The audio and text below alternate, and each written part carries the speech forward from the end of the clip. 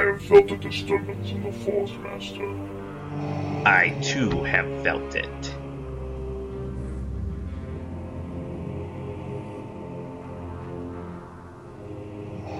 Patience, Lord Vader. In time, they will come to you, and when they do, you will bring them before me. As you wish.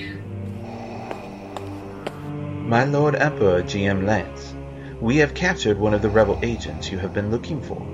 Even though he denies it, we believe he listens to the Order 66 podcast regularly, and our agents believe he may somehow be connected to everything that is wrong with the galaxy. Excellent. Bring him to me. Hello, boyos! Misa Jar Jar Binks. Misa never listened to the Order 66 podcast, okay day? Good. Good. The galaxy's hatred for you has fueled the dark side of the Force. And now, young Jar Jar, you will die.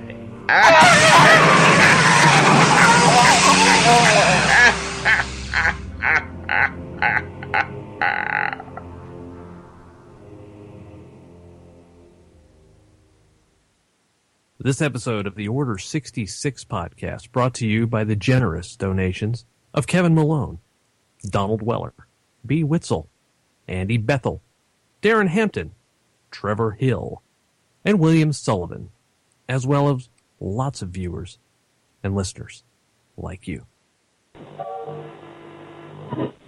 Correctly with the correct amount. D20 Radio, where gamers roll. www.d20radio.com. Broadcast live, you're listening to the Order 66 podcast.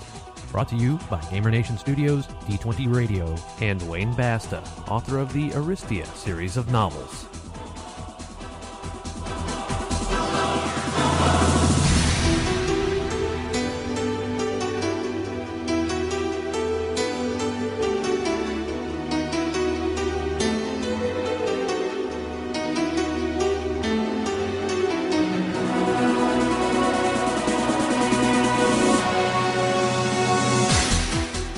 What is up, Gamer Nation?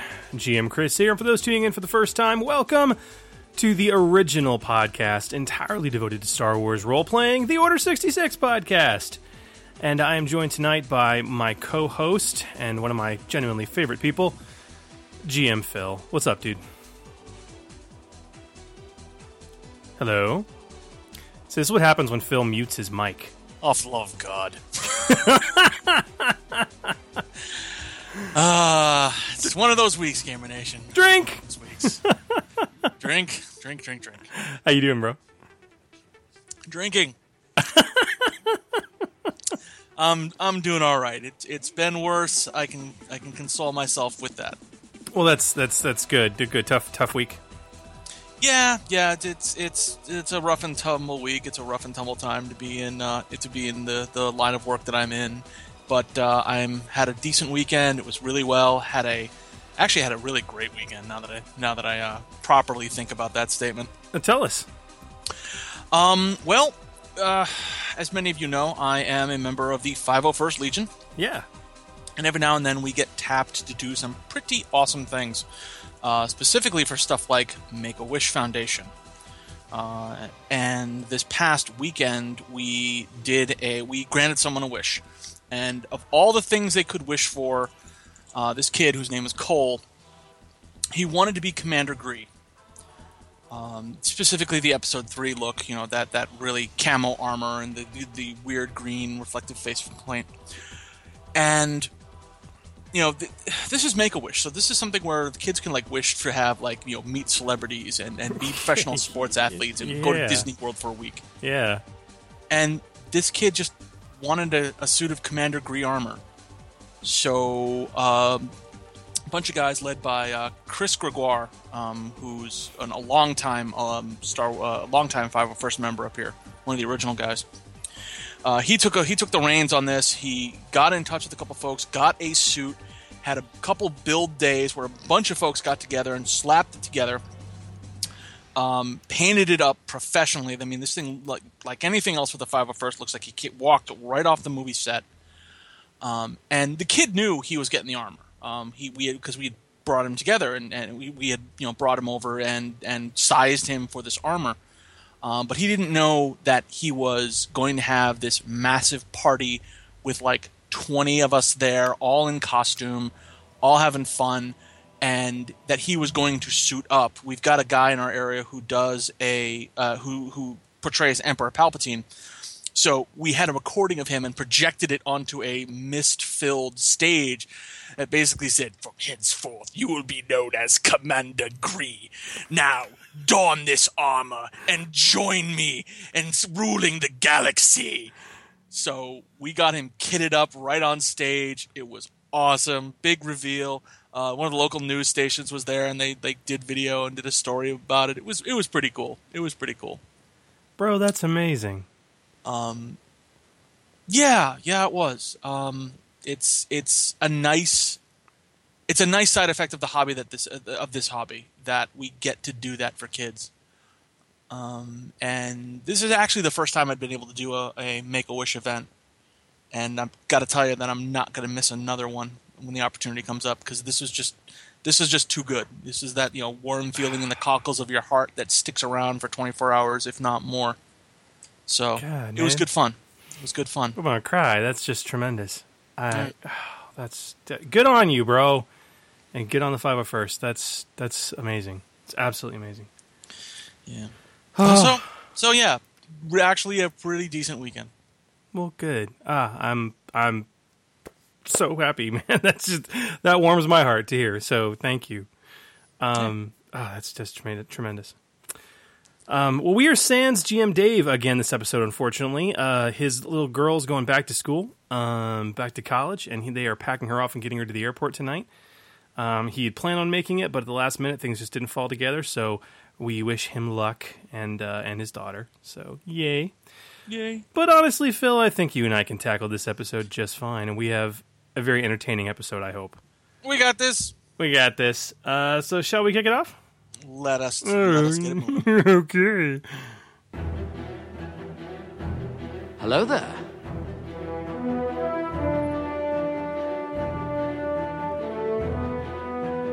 What have we here? Good news.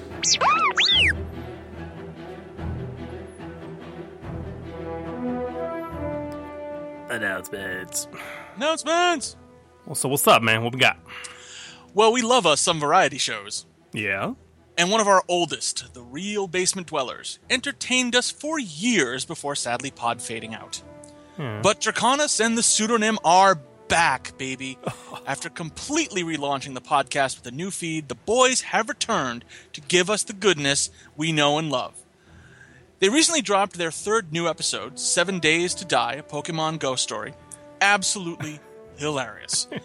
They are joined by special guest host Wheellord as they talk about the latest news in regards to Nintendo, Star Wars, some Grand Admiral Thrawn action, all of which leads to a mini review of the new augmented reality mobile game that is quite literally sweeping the nation, if not the world. Mm-hmm. It is great to have you guys back. Yeah. And you can find this and many more great podcasts at www.d20radio.com. Word. A few juicy bits of goodness, web-based and otherwise. First and foremost, we got to pimp out our very own master of social media for the Order 66 podcast, GM Hooley, who produced about 30 character sheets and character aids that are available actually on the D20 Radio forums. If you head to d20radio.com, you can click on the forums link on the right-hand side of the page, or just go to d20radio.com/forums. And if you can navigate down to the boards for Star Wars by FFG, one of the sub-boards there is a board for stats and threats. And in there, he's got a huge thread that is just getting all kinds of love in our little community because he's created these incredible... You've seen Hooley's ship sheets, right? Oh, God, yeah. I use them for several of my mods. So he created one with pretty much every silhouette available to him, okay? I mean, from cargo ships to dozens of snub fighters to cap ships. That's just awesome. So they're beautiful, and with the normal quality he produces, they look like they're professionally designed. And then he's also got a handful of player action aids and Starship combat and action aid sheets as well. Truly tremendous work. You guys have got to go check that out. Good on you, Hooli. Another good bit of web goodness. If I'm not mistaken, we now have a re-announced date for the Rogue One trailer. Yeah, it was announced on StarWars.com, I believe, today that this Thursday during Olympic coverage will be the next trailer for Rogue One. Dude. I mean, I was a little miffed at not getting it after Celebration. Yeah, I can see that. Because they were talking about that and there were some announcements, but then some people leaked some stuff, I think, so they kind of had a pissy fit. Yeah. And at least we did get some new footage. They did that kind of behind-the-scenes quasi-making-of trailer. Same thing that they did for Force Awakens, Episode 7. Yeah. So that was kind of at least neat to see. It was cool, but I'm anxious to get another proper trailer, really get more of a feel of the tone, so I'm really excited. Like you've said before, it's the second trailer usually gives you the story. Usually. We'll see what comes of it. But it's exciting. And speaking of excitement, we have a pretty shallow audience in our live stream today because most of our audience is returning from Gen Con. Right? And I'm very sad I wasn't able to attend Gen Con this year, but Brev, Kat, and Hudson all went. And nice. I was watching Facebook posts with envy. But it's interesting Gen Con. We had a lot of new stuff announced and released. We did, yeah. The Force Awakens beginner game got released. Yep. Thanks for FFG, which was really cool. I'm kind of eager to get a look at that. Also released at Gen Con was Forged in Battle, the Age of Rebellion book all about the soldier. Yes. And it is reportedly chock full of absolute awesome. I can't wait to get my hands on the copy. And as far as the Force Awakens beginner game goes, also between our last podcast and this one, there were actually 2 articles that went up on fantasyflightgames.com. Yes, there were.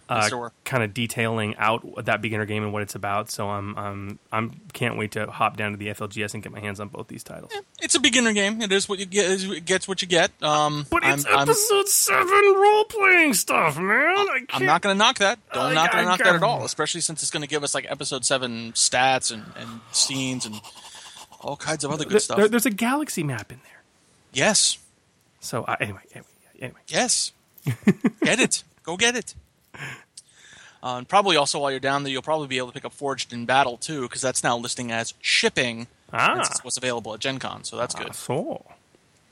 The Fantasy Flight Games in-flight report, which is always a fun time to watch, and always fun to and to go to, unsurprisingly did not announce anything new for the role-playing game.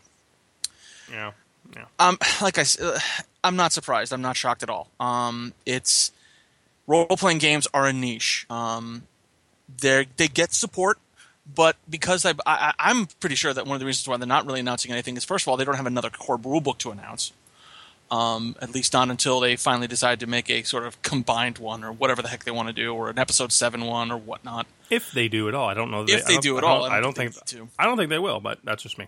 No. And also, you never know what the books are going to do. I mean, I keep hearing about books that have been in the development phase for like 18 months because they're still trying to hammer out some things, and other books that fly through and are out in like 6 or 7 after testing. You know? Yep. So I'm not surprised that they didn't announce that. But they did announce some really cool things if you are a fan of Fantasy Flight Games and their Star Wars licensed products. For Armada, they announced the Phoenix Home expansion pack, which is that really neat Rebel Command ship that they had until Vader blew it up at the beginning of Season 2. The Imperial Light Cruiser, which is that awesome kind of pocket Star Destroyer thing that we keep seeing Agent Callus on, and I love that thing, so I'm going to get myself a couple of those. Yeah.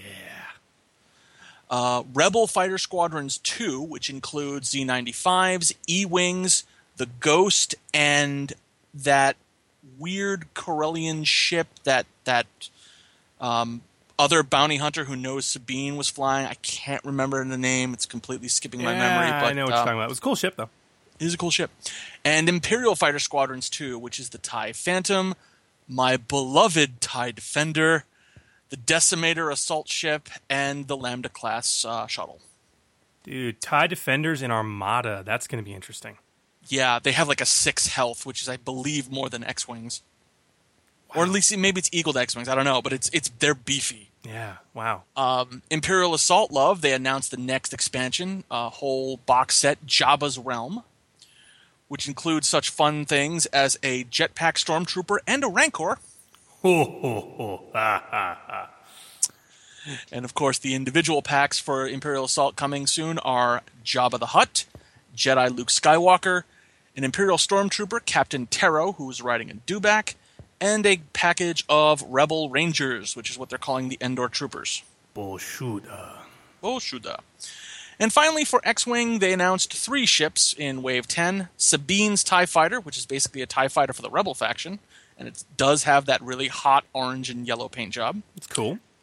The Upsilon-class shuttle expansion pack for the Empire, which is the shuttlecraft for Kylo Ren, and it does include a Kylo Ren card. Ooh. And for the Scum faction, the Quad Jumper, that neat 8-engine thing, 4-engine thing that gets blowed up before they decide, they being Finn and Rey, to take the Falcon. Apparently the Quad Jumper has an odd backwards movement too, so that could be kind of hot to play with. Interesting. Very cool. But that's it for Fantasy Flight Games at Gen Con, as far as Star Wars goes. They did announce a couple of other neat things, something that apparently Fish has been working on for a few years actually. And I think it's called Rune Master. Well, not Rune Master, Rune Quest. Rune Quest, it's like another board game. Yeah, very cool. Very cool stuff. But you guys can find most of these products announced at www.fantasyflightgames.com. Yep. More coming up soon. And while you're browsing about, you're of course going to want to head over to the only gaming blog that never claims to have made the Kessel Run, much less in 12 parsecs. D20radio.com. The best and brightest gaming minds continue to write incredible articles, stat blocks, and fan-generated content for us all to enjoy.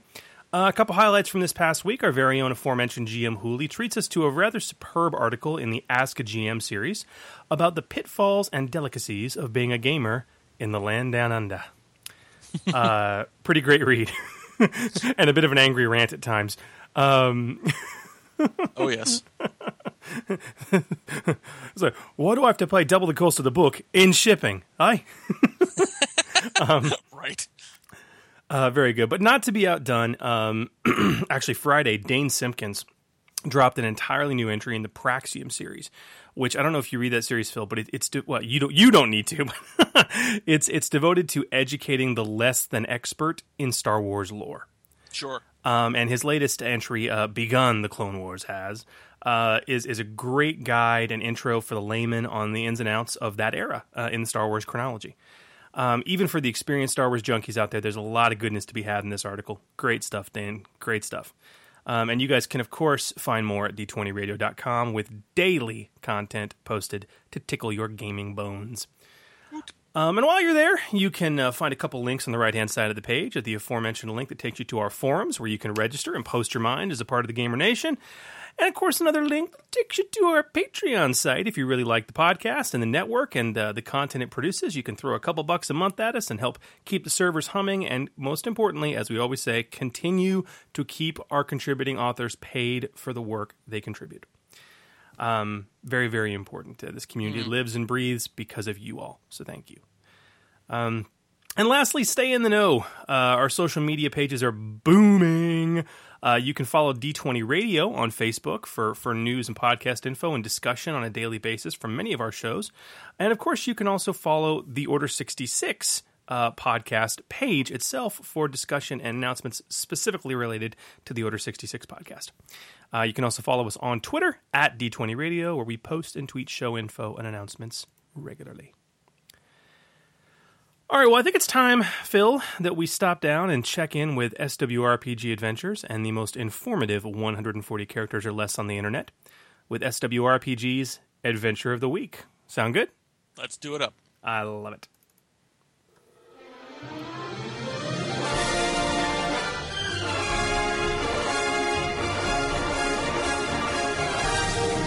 Welcome to Star Wars Adventures of the Week. brought to you by SWRPG Adventures on Twitter this week. After an escape pod crash, PCs wake up in a rebel hospital, joined by an old friend. But things are a bit off. Is this really the rebellion? This has been Star Wars Adventures of the Week, brought to you by SWRPG Adventures. For more adventure ideas in 140 characters or less, be sure to follow SWRPG Adventures on Twitter. And remember, keep adventuring!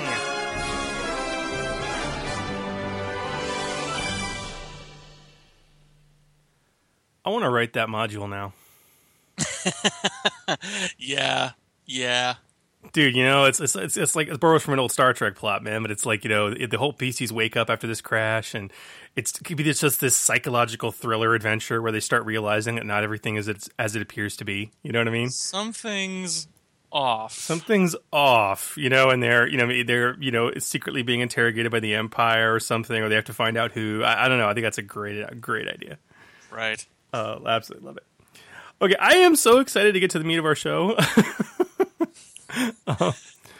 This was a hard one. This was a very hard one. This was tough, but I think we did it justice. Well, let's get into it, shall we? Sure.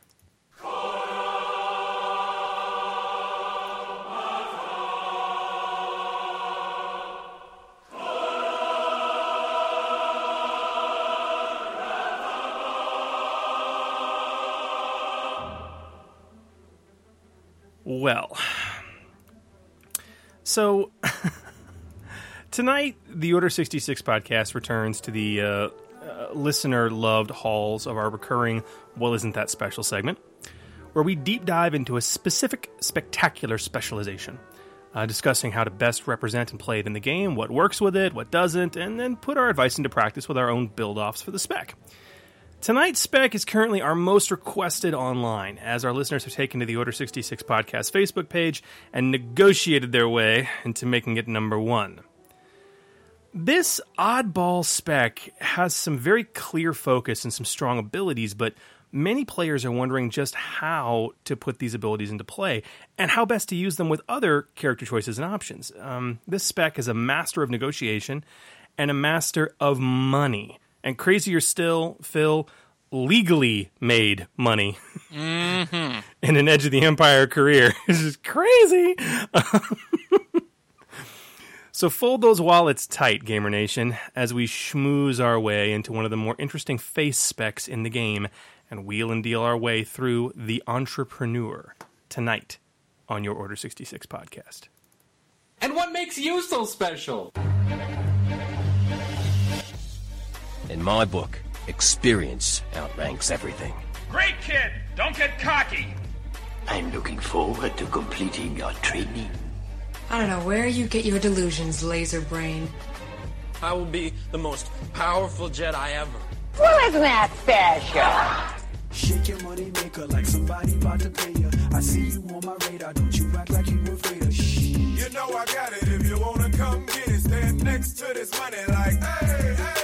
Shake your money maker like somebody about to pay you. Don't worry about them haters, keep your nose up in the air. You know I got it, if you wanna come get it, stand next to this money like, hey, hey, hey. Shake your money maker. I thought that apropos.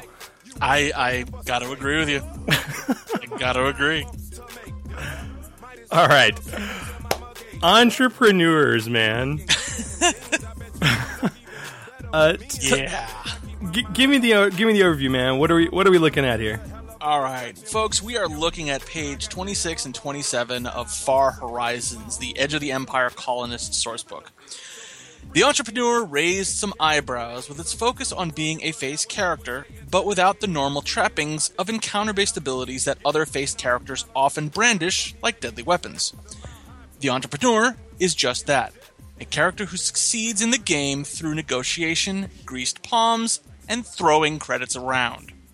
They have virtually no in-combat benefits, finding success in social encounters and role-playing checks abilities. But that really makes this kind of hard to look at as a primary spec. As like, you know, where do you go with this character? This character is all about pre-planning and the setup and that sort of thing. Yeah. Well, so what about? Okay, so that's the thing. What are they about? What do they care about? What do we need to think about when we first talk about this character? How do we need to set our players' mind frames here? What do they care about? Money, credits, moolah, dinero, the dough, skins, clams, simoleons, lettuce, green, scratch, fat loot. Phil, I believe that's pronounced da fat loot. Oh, I'm sorry, da fat loot. My bad. Out here in the rural boonies, I'm not hip to that jive lingo. Folks, this is the only spec that can legally just give you money by the virtue of taking talents. And you get a lot of opportunity for it, too. Yeah, you do. You got 5 ranks of sound investments, which just keeps cash on top of you at the start of each session. You can't knock that. And that money can be spent in creative ways to open doors and make things easier in order to make more money. Money. Now, the danger of such a character is for the GM, who runs the risk of this character and, by virtue of the party, simply having too much money and buying their way out of any problem. And we'll talk about concrete ways for a GM to mitigate that and to combat it directly. Yeah. But as I was looking over this, Chris, something that just came back to me is like, what does this all mean? I mean, this is the opposite of dealing with the black market where, you got the smuggler and you've got all kinds of other characters who deal in, negotiating the kind of seedier side of the open market. Yeah. But how do you deal in the white market, as it were? Well, it's like you say. I mean, well, how is what players mostly know. I mean, you get stuff and you sell it, right? Right. You just do it legally. And actually, this is one of the saving graces of this spec, and we'll kind of talk about this when we talk about GM tips for this too. But to keep this specialization from becoming far too overpowered, its primary constraint, and it's very beautifully written in this regard, is the fact that all of its abilities are about legal transactions and deals. Right. Not gun running. No. Not spice dealing. No.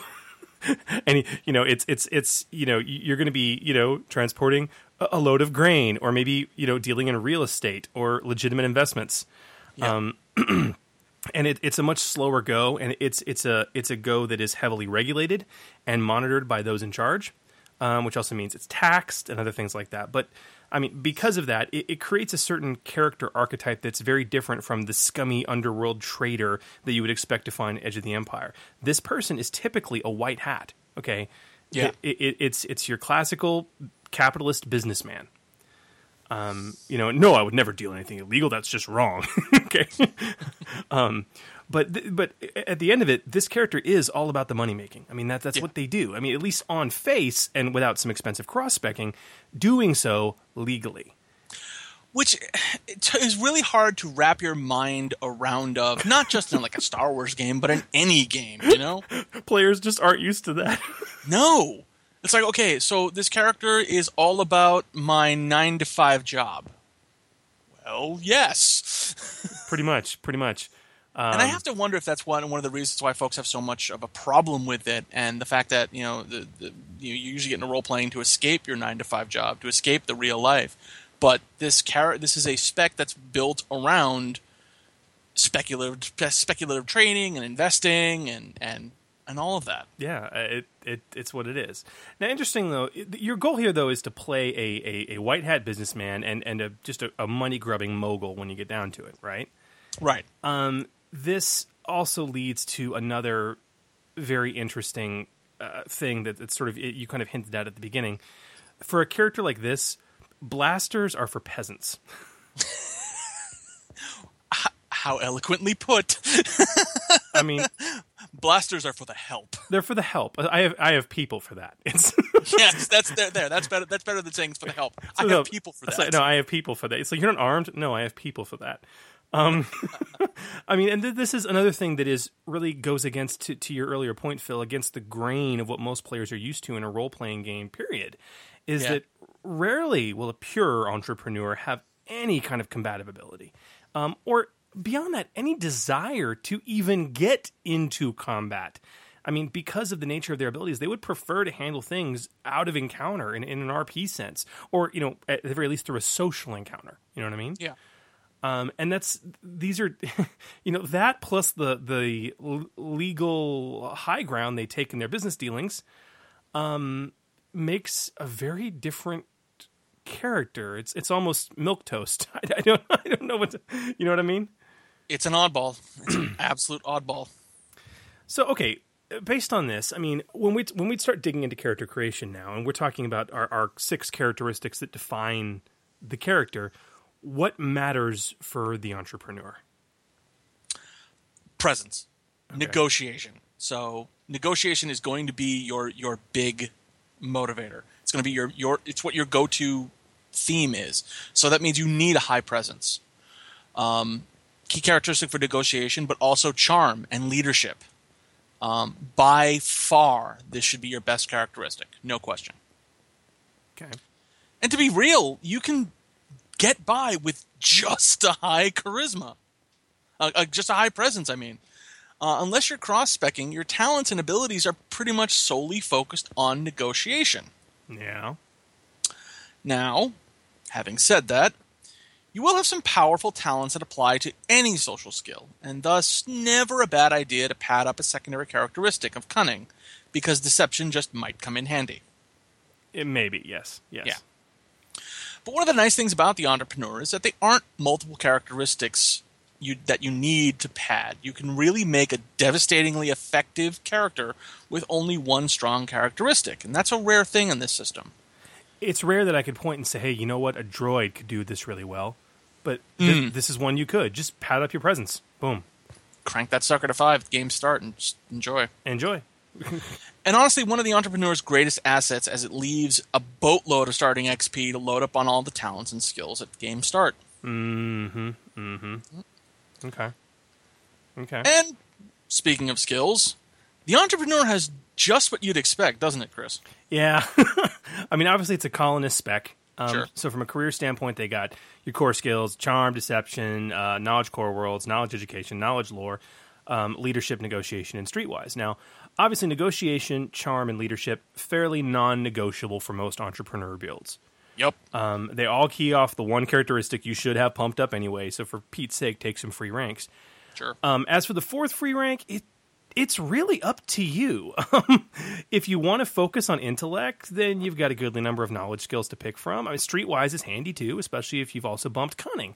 But the question is whether you're going to be out there talking to people and doing your streetwise thing, or whether you're going to have people for that. Right. What's ironic is that, as we'll get to, one of the talents in this tree is the ability to literally just buy information without even making a check. Right. So really, it's like, pad up your knowledge skills if you just don't feel like spending the money right now. Yeah, pretty much. Otherwise, whatever. Whatever. So that's the career. Now, as far as the specialization goes, as an entrepreneur, they've got core skills of discipline, knowledge education again, knowledge underworld, and negotiation again. Right. Obviously, dude, double up on negotiation. Okay, totally. If you can, it's what you do. Getting 2 ranks for free, totally on point. Discipline might be quite valuable, especially if you have low willpower. Some ranks can help boost up that pool, because discipline can sometimes defend you in social situations. Yeah, it can. I found knowledge underworld to be kind of an odd choice, especially because of the focus on being a legitimate businessman. Yeah. Yeah, I guess it can kind of come across as it's like saying, as if you're an entrepreneur, you're kind of got your base knowledges in all avenues of marketing, and maybe the knowledge underworld is simply just knowing that, okay, this venture has ties to the underworld that might not be where I want this deal to go. And this is another thing too. You're not a saint as an entrepreneur. Far from it. No. You're far, far, far from a saint. You might be refusing to, perhaps for danger's sake or because you're not specialized in it, you might not be selling illegal goods, but especially when you come to talents like grease palms, that doesn't mean to sell your legally gotten goods legally. You're not going to maybe have some underworld contacts as well. So that's a good point. That's a good point, Phil. Okay. So characteristics, we know presence. Skills were pretty good. So let's go into a long review of the dozen or so species we recommend. Well, no, normally we do that, and we typically do it because there's often a combination of padded stats that you need to have to do well with each spec, but not so for the Entrepreneur. Yeah. As we said, this can be an epic. You can have an epic character build with just presence. So this means that any high presence species would work well. But frankly, even a character with a measly 2 in presence, you can toss 30 XP to get it to 3 and become a highly effective Entrepreneur. And if you've got an extra 40 XP, just dump it in there and get it to 4. Uh-huh. So any species with a starting presence of 2 and 70 XP at character start, you can be a damn effective Entrepreneur. Yep. So, honest advice, pick the species that fits your concept thematically. You can pretty much make anything work as long as it doesn't have a starting 1 in presence. And sometimes maybe even then. Maybe even then. I don't know. To completely spin the perceptions there. Yeah, I don't know. Yeah. Interesting. Okay, so that was a quick species talk. Yay. Yeah, right. Makes sense. You saved 20 minutes right there. Boom. Let's dig into the meat of the tree then. Let's talk about our entrepreneur archetypes. Because as we do, we're going to break out the entrepreneur's talents into a set of archetypes that at least thematically group its talents into meaningful discussion points. Now, with the entrepreneur, there are no direct lines for these archetypes. These talents are literally spread across both sides of the tree, and it's nearly impossible to go just one route. Yeah, but they really don't make it easy for you to try to cross over either. No, they don't. So, again, these distinctions are still going to help us think about the spec better. Sure. But outside of those two archetype distinctions, there are, of course, a couple talents that really don't fall into either archetype, or perhaps they just benefit both of them. Oh, yeah, absolutely. Let's start with Toughened. There's a soul rank of Toughened appearing, but it's wicked expensive. Yeah. 20 XP. Yeah. But it can be very much a nice-to-have talent, but it's not essential. And it's also good that you could totally bypass it if you didn't want it. You can, yes. Dedication. Duh! We know where you're going to be putting that stat up. Derp. And Intense Focus, which is just wow. Yeah. I mean, it's a bottom-tier talent, but it's incredibly powerful because it's not limited. You upgrade the next check you make at the cost of a maneuver and 1 strain. Negotiation, charm, deception, sure, but also ranged heavy, athletics, astrogation, piloting, survival, any skill check. The talent really goes a long way to making sure a focus specialization can be good at damn near anything. I am so impressed with Intense Focus because it's not once per session. Nope. It's not once per encounter. Nope. It is a maneuver and 1 strain, and just upgrade the next check you make. And I think the reason why it's allowed to do it anytime is because it does have a very definitive cost, that 1 strain, but it's also not ranked. So it's not like you're going to have someone who's going to be dumping 3 strain, upgrade the next check 3 times, or anything like that. Yeah, totally. I don't think it's I don't think it's overpowered. No. I just think it's amazing. Yeah. So, okay, Intense Focus, Dedication, Tough, and they're obviously going to apply to both these archetypes. Sure. But our first archetype is the checkbook. Yes. So at its core, the entrepreneur is about money, making it, hoarding it, earning it. And it offers a series of unique talents that not only just, as Phil said earlier, give you free money, but also let you earn more money from regular business transactions than the rest of your plebeian ilk would. And this starts, as you said, man, with sound investments. Absolutely. I mean, oddly, it's not even like you do have a rank at bottom tier, but this is probably the signature talent for this tree. Mm-hmm. Has 5 ranks spread throughout the tree, 1 at each level, and each rank just gives you 100 free credits at the start of each session. Here you go. Here, it's just in your account. I mean, free money is nice. It reminds me of the Noble back in the D20 days. Back in Saga Edition, that's what it reminds me of, man. It's very similar. Now, if you just have a single rank in this thing, 100 credits might not seem like much, but realize that just a single rank of sound investments can thus power some of the other talents that you have, like greased palms or throwing credits that are covering the next archetype, without any extra effort on your part. Right. So it's very worthwhile to at least have a rank in this, and heck, try and get it all the way up there. 500 credits a session. Cool, you can't go wrong with that. You want to talk about sound investments, that's a sound investment of your XP. Extremely sound investment of your XP. Another good one is part of the checkbook archetype is Wheel and Deal. You got 2 ranks on either side of the tree at 10 XP each. Each rank earns you 10% more profit on a legal transaction, basically. I mean, okay. Right? Right. After that, we have Master Merchant, which is a really, really useful and versatile talent. You suffer a couple strain, and you can get a 25% boost on a sale, or a 25% cut on a purchase you make, or pay off one more or take one less obligation when taking or paying off obligation. And does it stack with Wheel and Deal? Of course it stacks with Wheel and Deal. Uh-huh. I mean, so if you get a couple ranks in Wheel and Deal, and then you throw in Master Merchant, man, you could be looking at a 45% boost in your sale of any legally gotten item. That's just tremendous. Yeah. And then capping off the checkbook archetype, Natural Merchant, which you kind of expect from a tree like this, once per session reroll of Negotiation or Streetwise, because, yeah, it's what you do.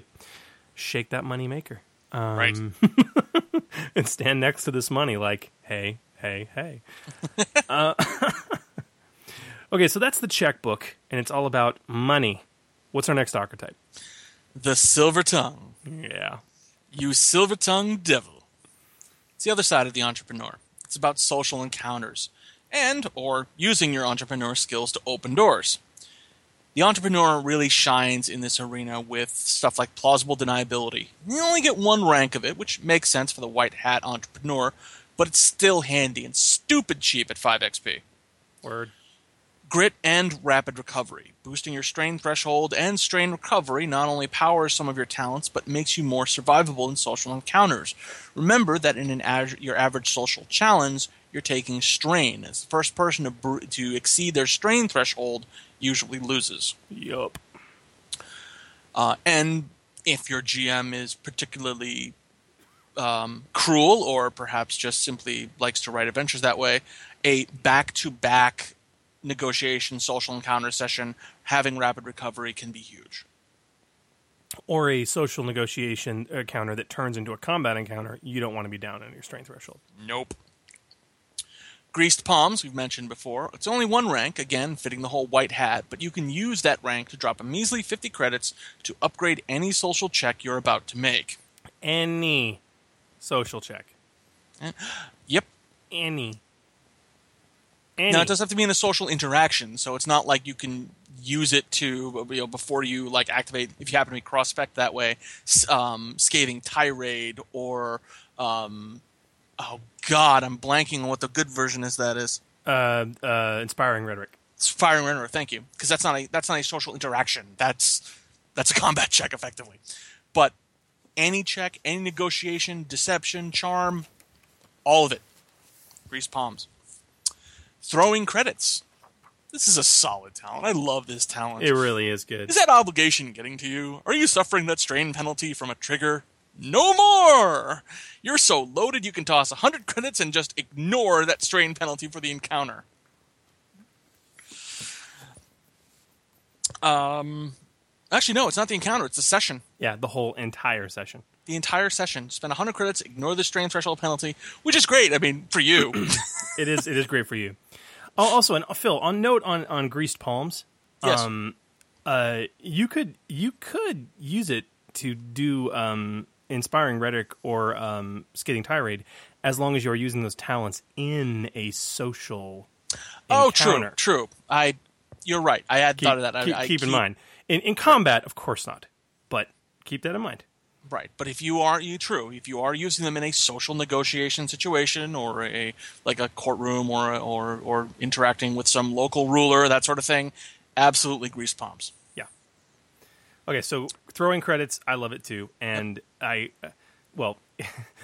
it's no consequences, which is No, just counter credits. No, thank you. No, that doesn't matter to me. Why? Because I'm rich. Oh, what's that? Roll the double. Would be down 4 on my strand threshold. Nah, here's 100 credits. I'm fine. No, you guys are screwed, but I'm fine. Yeah. Now the next one is bought info, which is a fascinating talent. Basically, if you suck at knowledge skills and you need to know something, well, you have people for that. Throw 50 credits per rank of difficulty, and you don't even need to make the check. GM just hit you with a formidable knowledge lore check. Oh, here's 250 credits. I have someone for that. I succeed with 1 success. Yeah. 250 credits to deal with a formidable knowledge check. Let that sink in. Now, you're not going to get any additional or bonus information or stuff like that because you're not getting like a possibility of advantages or triumphs, but success is success. Just here's 250 credits, so tell me what I need to know about this formidably obscure topic. It's staggering. And it's only a 30 XP investment into the tree, too, if you go that way. Yeah. And finally, under the Silver Tongue is Know Somebody. Rounding out this archetype is a talent that just reflects your business contacts, letting you reduce the rarity rank of a legally purchased item by 1. Per rank.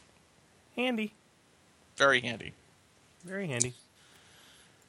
Okay. So that is the entrepreneur's focus. The checkbook, the Silver Tongue. Got it. Right. Now, very rarely in this system are you going to stick with one spec. You can do it. You'd be quite happy in it. Any medic will tell you. But there's a lot of cross-spec glory going on in this game, and the entrepreneur would be... Well, we'd be neglectful if we didn't talk about this, huh? Yeah. It's a spec that really is about leveraging cash and charisma just to get deals to go your way. I mean, whether you're dealing with commodities or information, this spec is going to really pair well with other specs that can take advantage of that superior negotiating position. Right.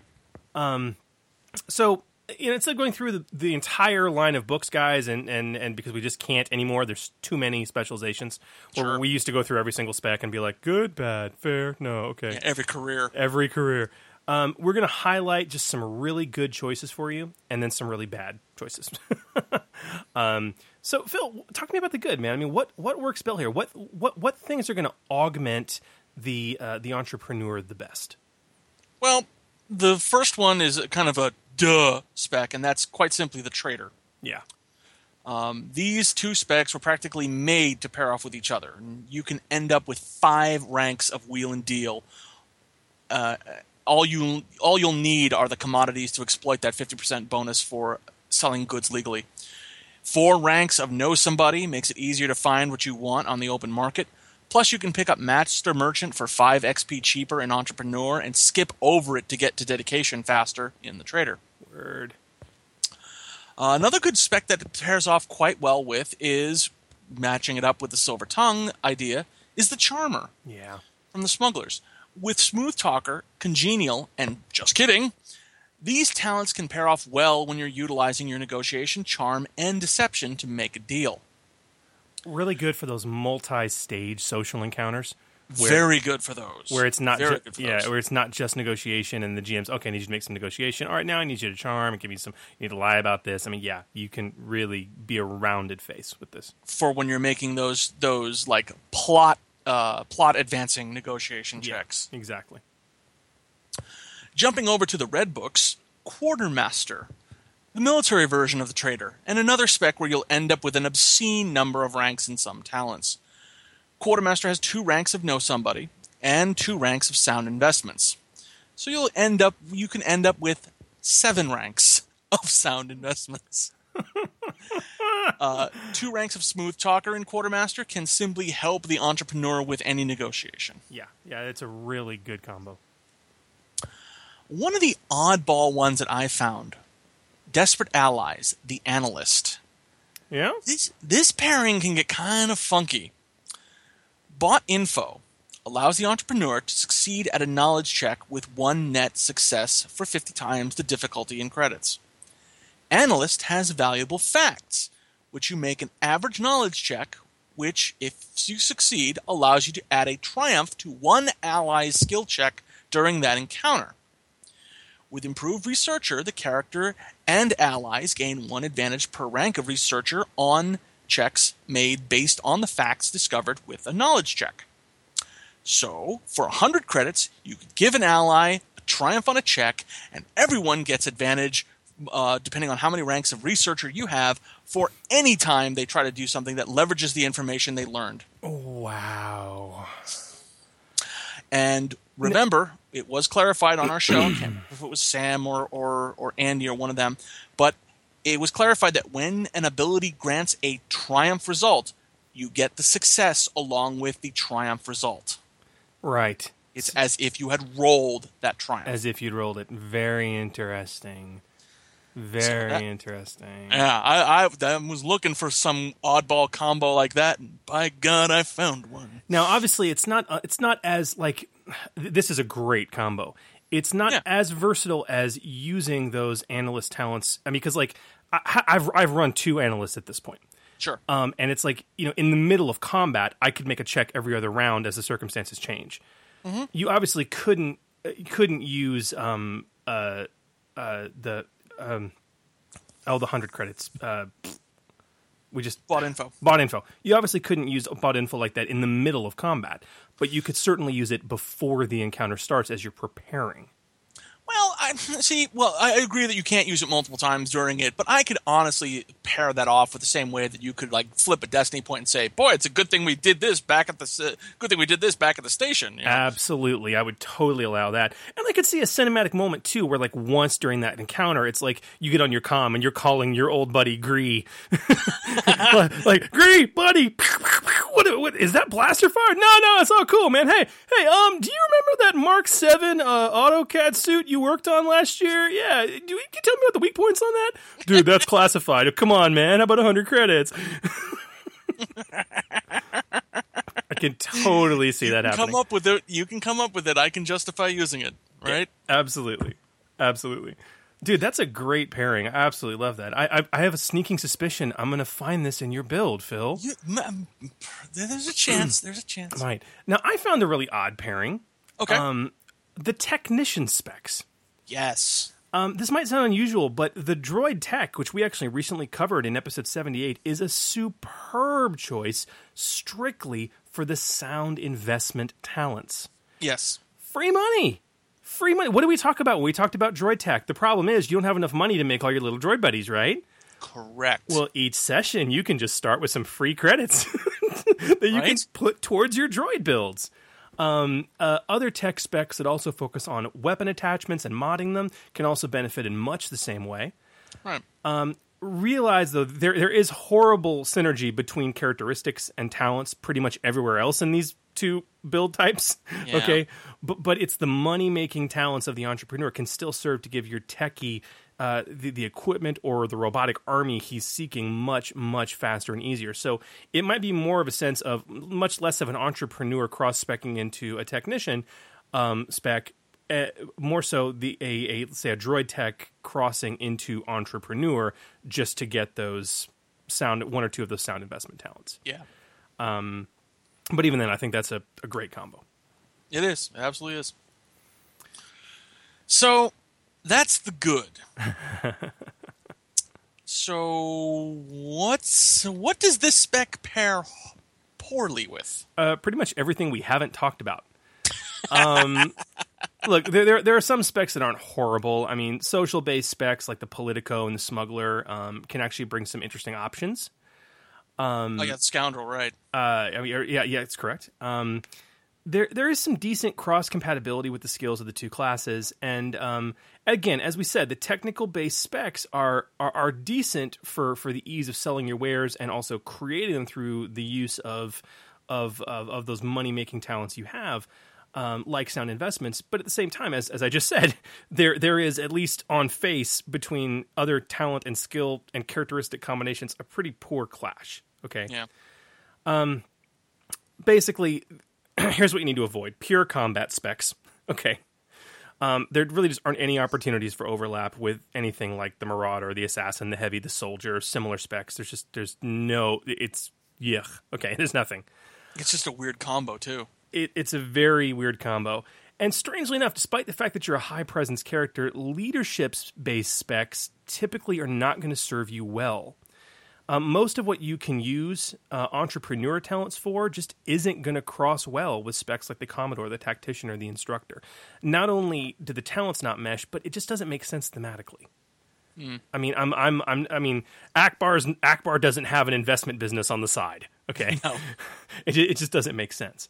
And then with that, possibly the worst. I mean, literally, there is not a single specialization in all of Force and Destiny that I would recommend. Not one. No. All horrible, horrible choices. I mean, the Sage, like, granted, lets you do the valuable facts trick. You can pull like you did with Entrepreneur Analyst, you know? Sure.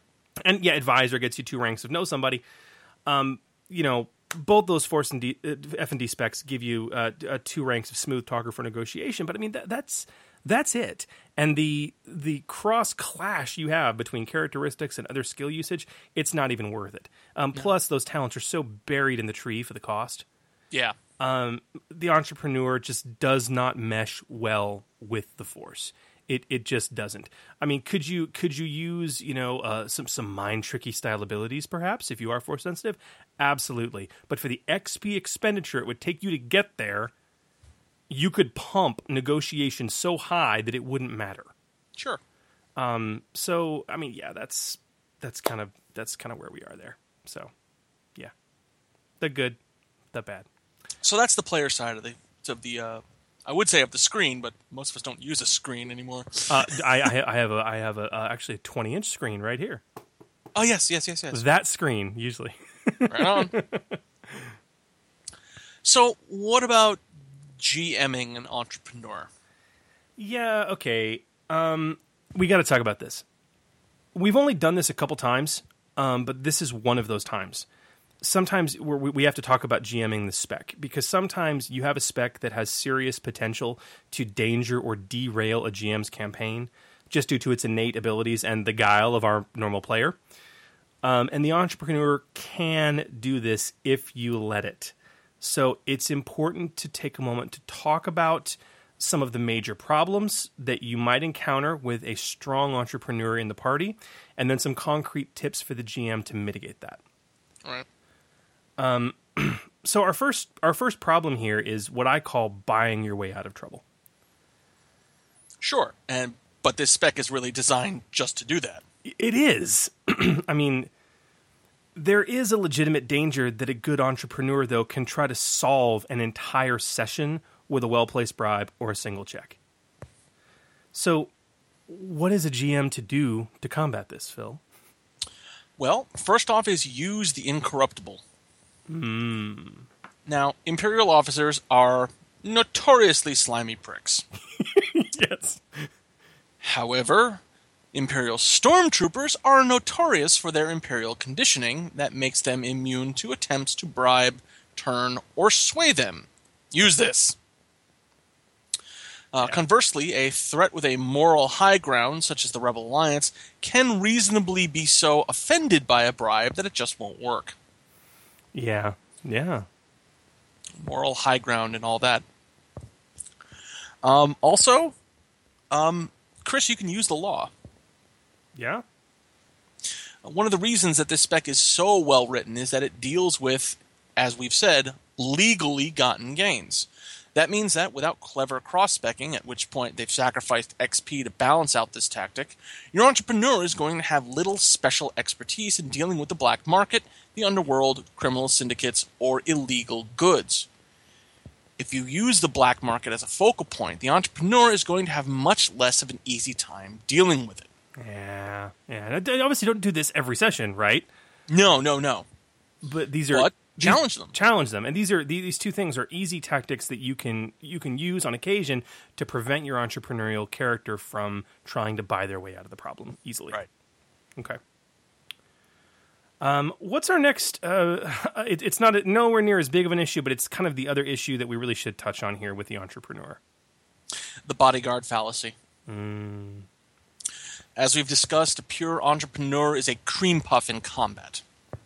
They have precisely 0 combative ability. Yeah. This means that they need people, i.e. the party, to protect them. And they'll likely have 0 desire to get into any hairy situation in the first place. So don't let them. Don't beat them over the head with it, but forcing an Entrepreneur into a physical combat situation can be extremely challenging.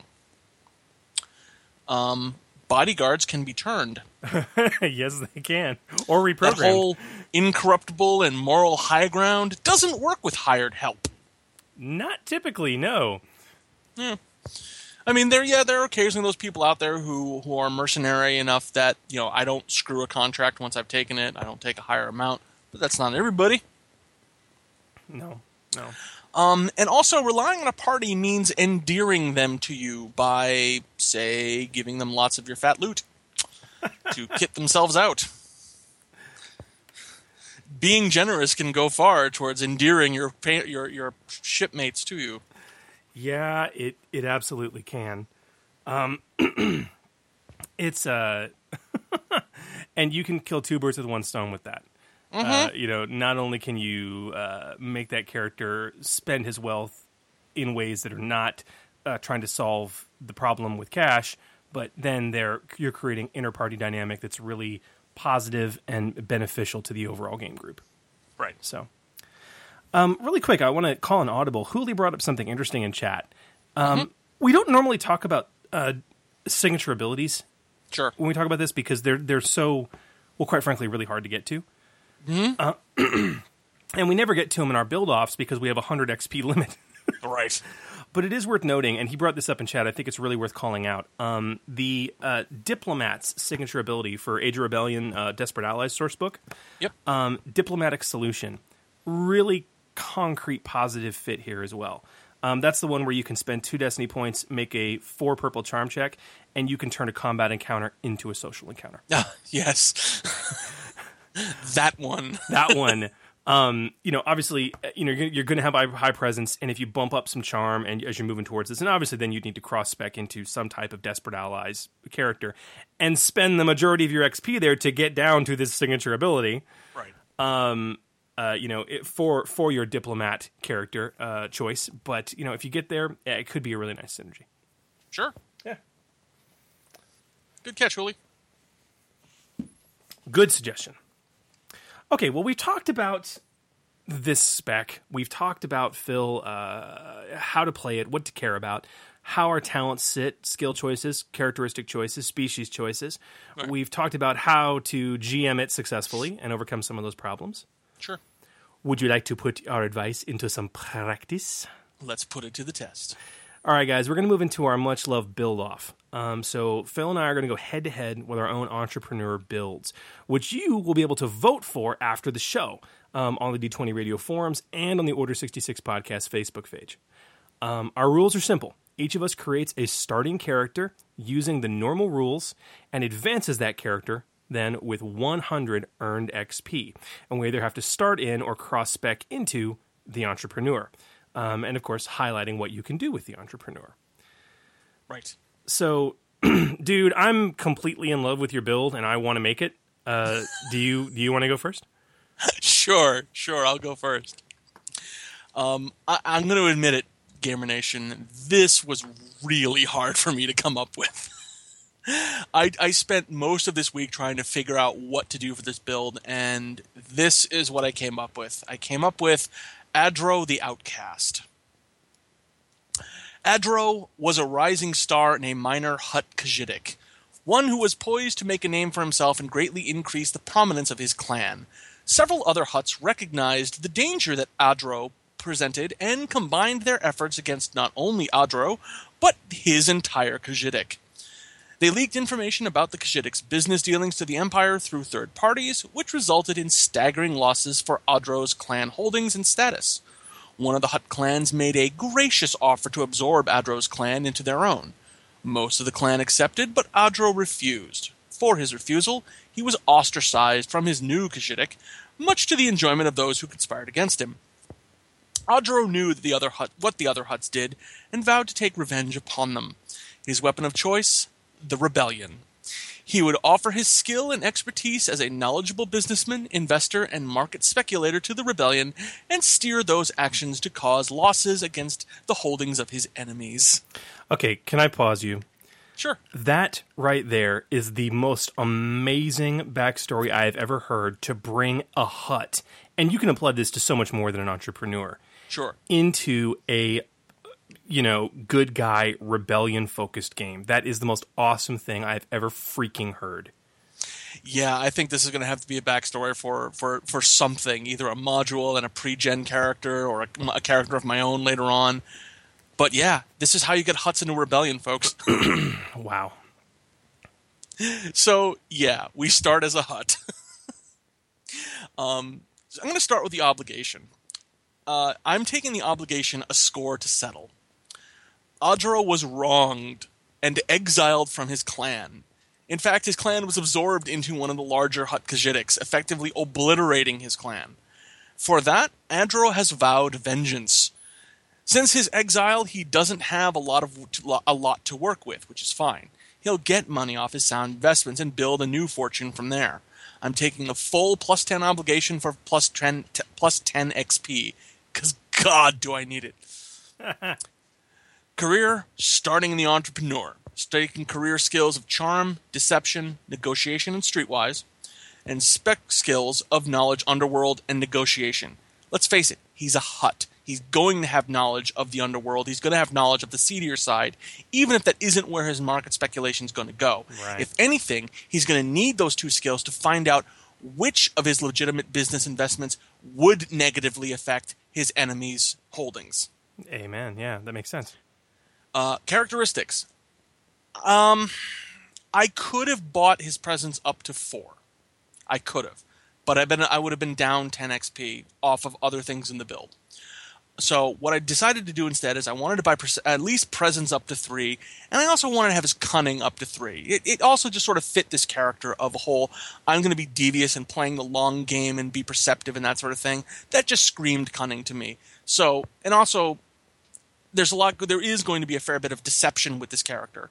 So having a good cunning is important as well.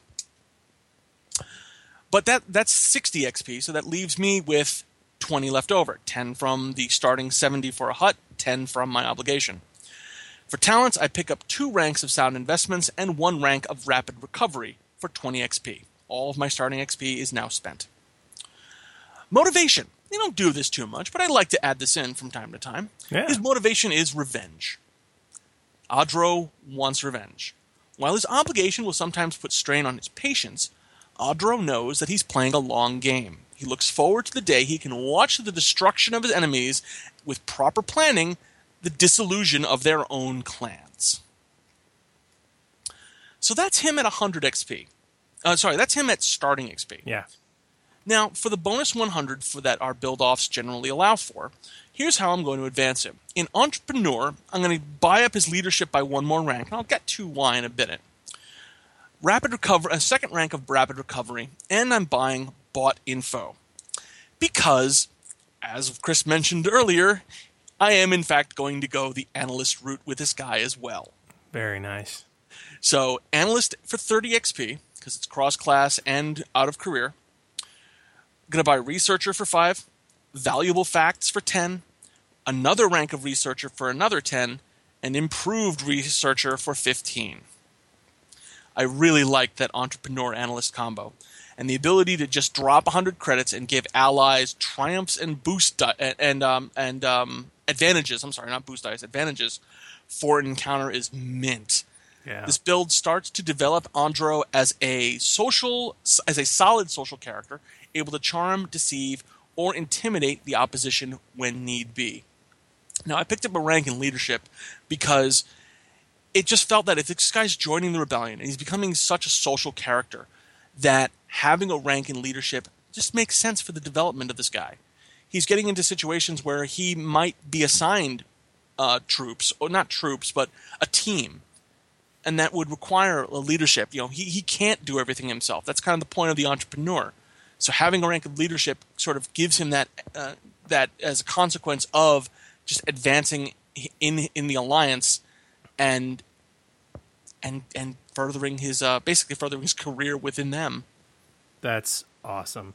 What made you think to go this route, man? Originally the thought I had was to do this character who ran afoul of the Empire and decided to fight the Empire the only way he knew how, by investing in the other side. So I kind of hemmed and hawed and went back and forth, and I really didn't know how I was going to track it, because as I was looking through Entrepreneur deeper, I'm like, oh wow, this is all like legitimate. So I can't be like a gun runner. I can't be like, a weapons dealer or anything like that. That doesn't make sense. That was my first thought. Like, be a weapons broker. I'm like, okay, no, that's not going to work. So it wasn't until I found that analyst combo that I finally figured out. I'd figured out by then, okay, I want to do a hut because that's just a solid starting point. Obviously entrepreneur, but what's that pairing? How is this guy going to leverage his ability? And I just like that combo, the analyst combo. He doesn't have a lot to work with. He's lost everything. So he's endearing himself to the Alliance by getting them knowledge, getting them resources, getting them legitimate stuff like food and clothing and medical stuff supplies, like that, for their safe worlds. And that is allowing him to get more money, get in better with the Alliance, and then he can start really spending money and saying, hey, if we go after this, while doing this trade with to get these supplies, the guy that I was talking with, he let me know that the Empire was actually on their world and they were developing this new weapons factory where they're making blaster rifles. We could probably hit that, And he gave me all this other information, or I can contact him when we're on the world and get a little more up to date stuff and really help this raid go off without a hitch. Dude, it's a great concept. Well done. Thank you. Very well done. I'm really interested to hear what you brought to the table. I did something a little interesting and unusual. Okay. So my build, his name is Drafont Rumpf, or Drumpf, as he's commonly known. Okay. And Drumpf is a real estate magnate determined to enter the arena of politics at any cost. So, oh dear. Drumpf was born with a bit of a silver spoon in his mouth. He comes from a family of entrepreneurs, and he soon found success in galactic real estate, even gaining some notoriety from a series of books and really lowbrow HoloNet shows showcasing the art of the entrepreneur. But after a string of failed marriages and allegations of shady business practices, Drumpf has decided that what he needs is political power, and he's determined to enter that arena of politics as only he can by working his competition out of the deal. So I really wanted to showcase how versatile this spec is by actually breaking one of my own rules and showcasing a character actually with incredibly low presence. All right. He's a character that relies heavily on skill ranks to combat his innate deficiencies. And all that, plus the appearance of the character I have in my mind, led to one inescapable species choice, the Shevin. Ungainly, notoriously unattractive and vile, and yet have a history of strong negotiation capability, letting their circumstances overcome their innately low presence and just overall unlikability. Now, the Shevin, they only start with 80 XP and a 1 in presence, but they make up for that with a free rank of negotiation, and still, despite those drawbacks, the entrepreneur's somewhat unique capacity for success with low characteristic XP expenditure will still allow me to make a great character with this species.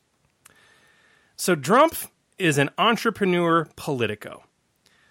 Not only will he have to save XP by staying in career, which is great, but it provides him easy access to coercion and the scathing tirade talent trees. His breakout into politics has focused on smearing his competition and playing to his constituents' anger, so this is just definitely the way to go for Drumpf. So, starting character, obligation. To start with, Drumpf has some very strong obligation that's coming directly from the Farce Horizon sourcebook, Philanderer. Despite his appearance, his financial success has drawn numerous wives to him, usually incredibly beautiful creatures from far-flung areas of the galaxy. But his hyperactive ego and his wandering eye are typically too much for them, and to date he has 3 ex-wives eager to see his head on a platter. I am going to max out his obligation for plus 10 XP because I'm going to need it. So he's going to start in the colonist's entrepreneur, and as a Shevin, he gets a free rank in negotiation, and he can't go higher than 2 at character creation, so this kind of informs my free skill rank choices. So career skills, I'm going to pick charm, deception, leadership, and streetwise. Spec skills, discipline, and then negotiation, getting me to rank 2 there. No knowledge skills. Drumpf isn't interested in knowing things. He has people for that. Now, characteristics, here's where it gets a bit rough. With his obligation, Drumpf has 90 XP to spend, but I'm not going to buy up his presence.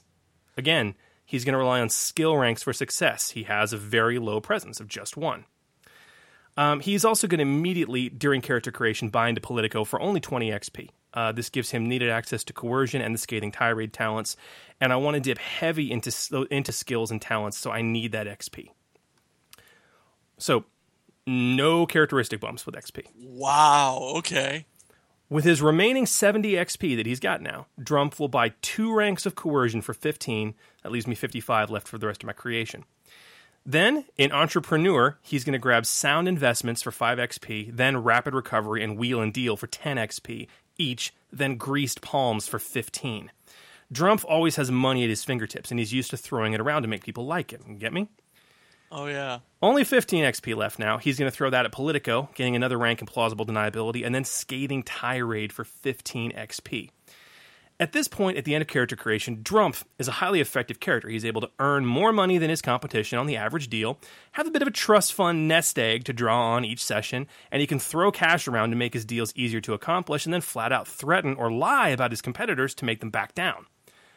He's only got a yellow-green pool for negotiation, but he sits on Greased Palms to make his deals go through easier, getting of himself a yellow-yellow pool. However, his yellow-green-green deception pool and his natural yellow-yellow coercion pool are his biggest tactics. He prefers to discredit or beat down his competition. Scathing Tirade is key here. This is his go-to tactic against his opponents, and regardless of how absurd his claims might be, Plausible Deniability lets him sell it better, even more so if he has greased palms beforehand. Motivation for Drumpf, ambition, power. Drumpf has realized that wealth isn't enough. The only way to continue to feed his ego is to gain authority over other people, and politics is his mean to that end. Now let's advance Drumpf. With 100 earned XP, Drumpf is going to focus on improving his money-making skills, but also to getting to improved Scathing Tirade. This means that 40 more XP in Politico nabs another much-needed rank for him in Plausible Deniability. Well-rounded and improved Scathing Tirade. As Drumpf really starts to enter the political arena in the galaxy, he's going to need improved Scathing Tirade to impose setback dice on his opponents during a social encounter.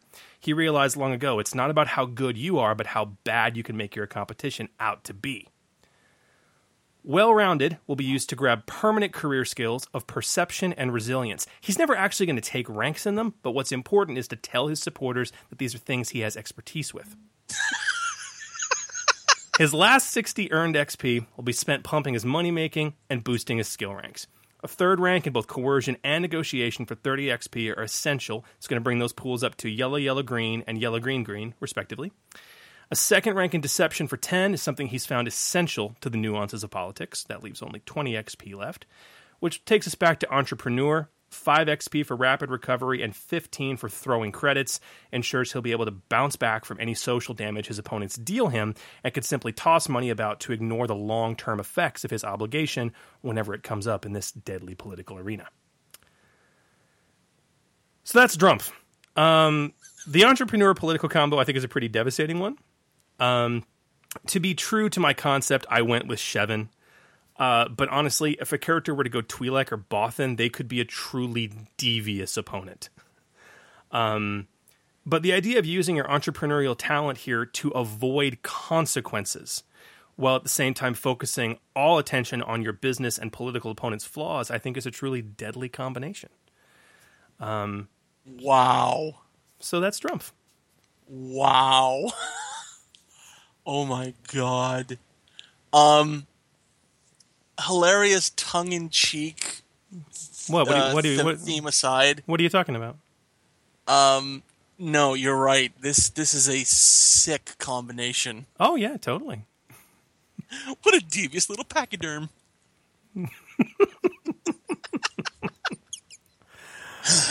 Wow, I got some competition this week. All right, guys. Those are our builds for the Entrepreneur. Again, you guys can find there's actually a Survey Monkey that's up right now, thanks to GM Hooley, on the Order 66 Podcast Facebook page. You can vote for your preferred build, and of course, you can head over to the D20 Radio forums at d20radio.com/forums, where you can also find a dedicated thread for this particular episode 81, and you can also vote there if you would like. Indeed. Very good suggestion, guys. Entrepreneur was a lot of fun to tackle. It's a really oddball spec, and I just had an absolute ball figuring out a way to really make it shine in the game. So good stuff. I dig these challenges. I mean, this one was, I think back to the Beast Rider and how I had to hem and haw about how to make that enjoyable, but this is another one of those challenging specs that, okay, how do I make this character and make it fun for me? Yeah, it's excellent. Very well done. Very well done. We have you to thank, Gamer Nation.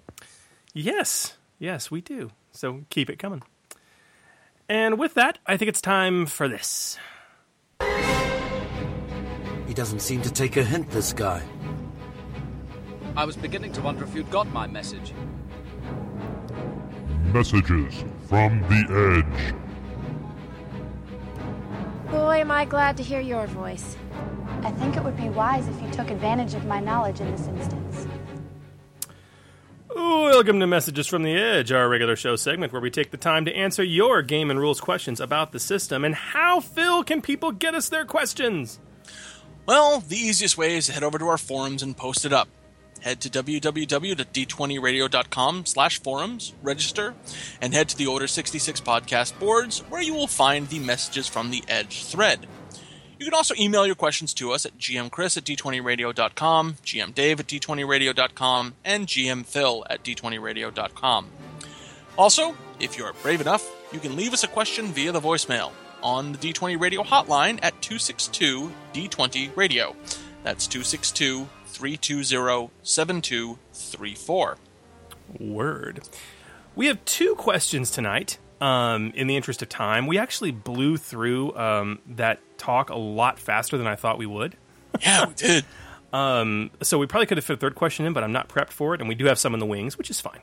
That's fine. But two good questions tonight. What do we got first, man? Well, our first question tonight comes from Sirith about the precise strike talent in the Warden tree. This is in Keeping the Peace. My question is this. While it is very clear that the first paragraph refers to engaged ranged combat and not ranged weapons, the second half of the talent is not so clear and does not specify any qualifier for the type of weapon. So does this work for ranged weapons also? And if it works for ranged, does it work for gunnery as well? I can see someone being precise enough to be non-lethal with even a heavy rifle, but shooting someone with a TIE fighter is another thing. Although it does call out that it is possible, even in circumstances, to make it impossible. Thanks for listening, and of course, I never listen. Well, thank you, Sarath. So the talent he's referring to is the Warden's Precision Strike talent from page 31 of Keeping the Peace.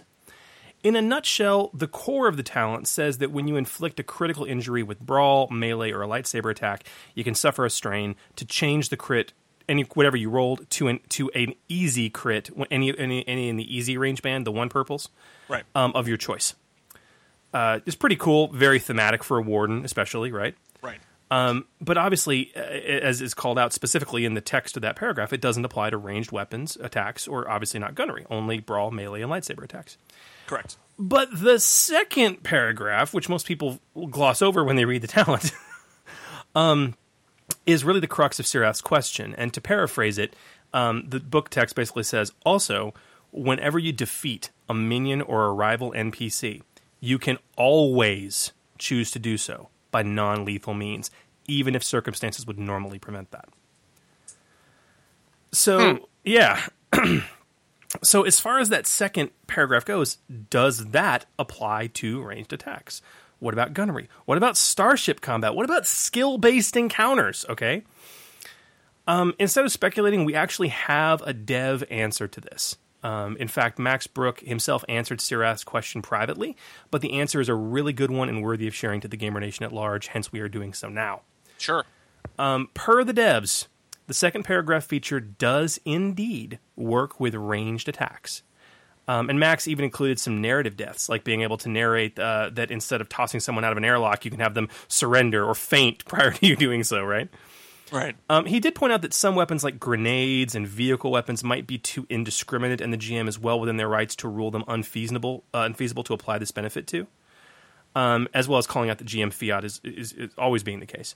However, it does apply to ranged attacks in terms of the second paragraph effect, so that's that. I mean, Phil, I'm interested to get your thoughts on this. Personally, if a PC took this talent and they wanted to spare the life of a minion or a rival, I would let them. I don't care what you're attacking with, even in Starship combat. I mean, I understand it's a Starship weapon, but I mean, if it's Starship to Starship combat, so what? You disable the ship; they're dead in space. Okay, sure.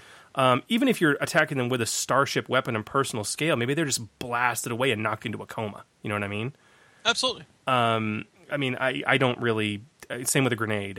That's me though. I'm always going to err on the side of the player on this. I mean, what are your thoughts, man? And on the talent in general, a lot of people overlook that second part of it. It's really interesting.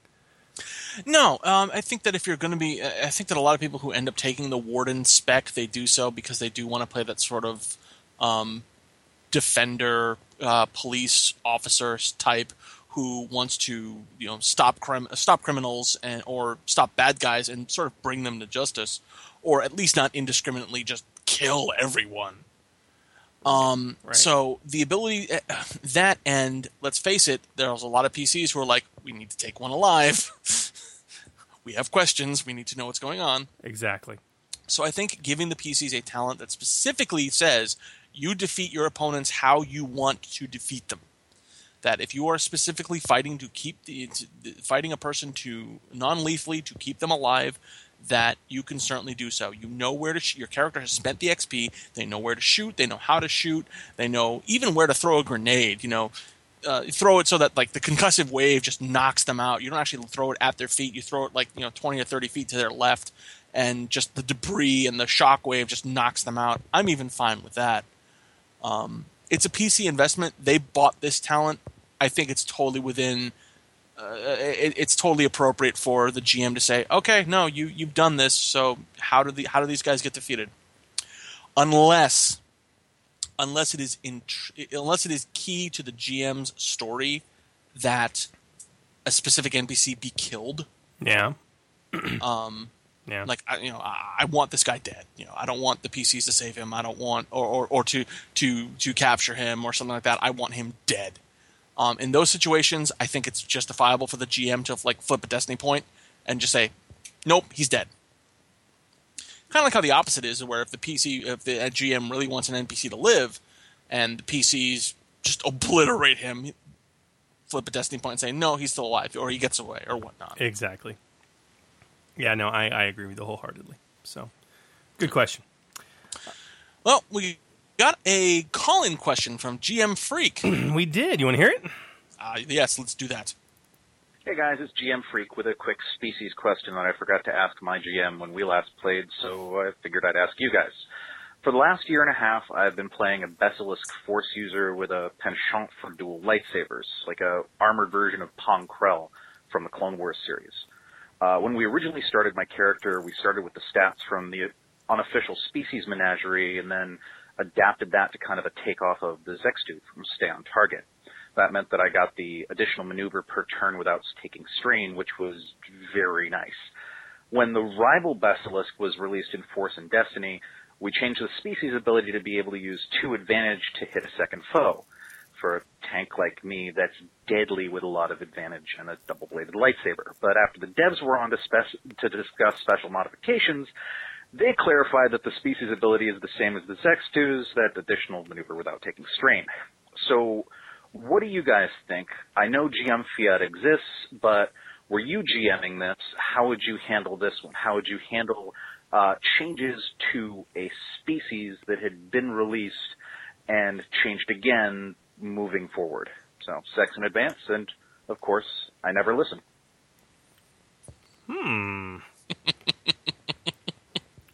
I don't know, man. You want to tackle this?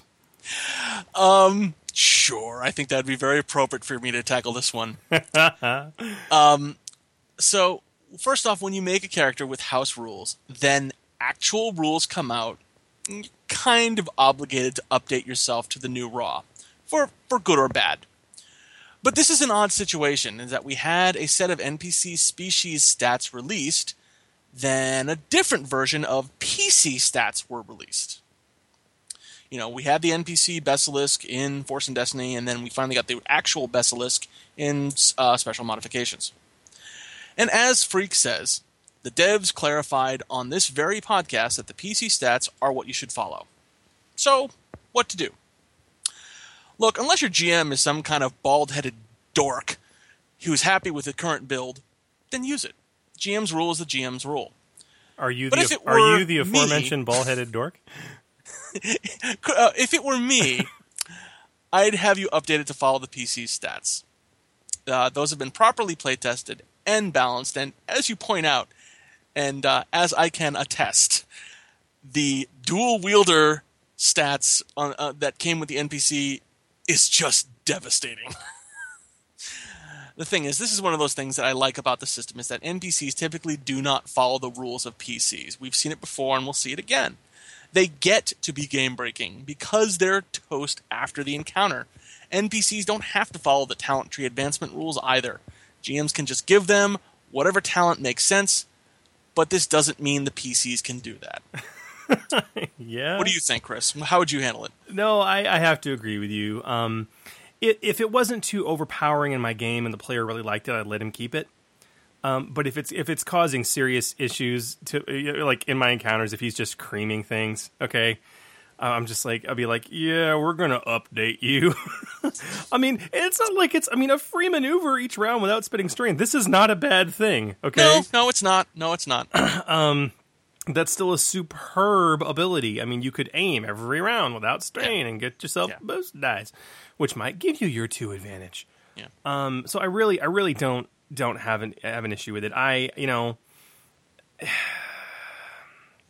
The devs have clarified that the PC stats are what you should follow. So, I mean, on face, that's what you should follow. I mean, why they chose what they did. And the reason they chose what you did. I mean, I can tell you, and Phil, you can certainly attest to the value of play-tested stats. Hell yes. And hell yes. And let me tell you guys, those character stats get a lot, and I mean by a factor of what, probably 5 or 6, 7 to 1 more playtesting than NPC stat blocks. Hell yeah. Hell yeah. So, yeah. I mean, if an NPC stat block is overpowered or wrong, that's fine. It might mess up an encounter. If PC stat blocks are overpowered, you can destroy an entire campaign. So, yeah. So, Freak, let me know what you're going to do with your Basilisk on Saturday, okay? Talk to you later. So this is your player, I'm assuming. This is my player. Well, there you go. There you go. But yeah, I can attest a Basilisk with that. Spend 2 advantage to get a second hit on a second adjacent target with a double-bladed lightsaber, who can then get a second with another 2 advantage, get a second hit on the first target. Yeah, it just gets obscene. Yeah, it's there. So good stuff. Well, guys, get your questions in because we want to hear them. And now it is time to bring an end to the podcast. Big thanks to all the listeners, hundreds and hundreds and hundreds of you that are following us on Facebook at this point, and of course the even more that are members of the Gamer Nation on the forums, and our regular listeners who are silent in the wings. Oh, yes. We really want to know what you guys want us to talk about, and you guys have not let us down. In fact, next episode, we are proud to say we are talking about something that is going to be a little unusual that we've never really talked about before. Okay. We've had a lot of suggestions on the forums for what to talk about next. Some people want us to go through like GM tips and tricks, but I kind of feel like we've done that already in like 2 different episodes at this point. Yeah, we kind of have. We kind of have. We've had several other interesting requests, but the one that really kind of stood out in the top 5 for Dave and me and Phil was the idea of how to be a better player. Tips and tricks for the player to be successful in this system, play it properly, and be a really valuable member of your party. So we're going to engender some really interesting discussion in 2 weeks' time when we'll be back to talk about that. So I'm really looking forward to that discussion. So am I. You're right. It's not something we've really talked about before. Yeah. So promises to be interesting. In the meantime, guys, again, as we said, become a member of the Gamer Nation if you're not already. Visit us at d20radio.com, click on the forums link, register, post your mind, call us, leave us a line, or tell us why you never listened to the Order 66 podcast, 262-D20radio, or email us, GM Chris, GM Phil, or GM Dave at d20radio.com. And that's that. Yeah. And this is GM Chris, wishing you peace, love, and good gaming. And this is GM Phil. May the dice be with you. And with you. And with, with you. you. And with you. And with you. And you. And you. And him. And that guy. Yeah. Except Eric. Not that guy. Screw Eric.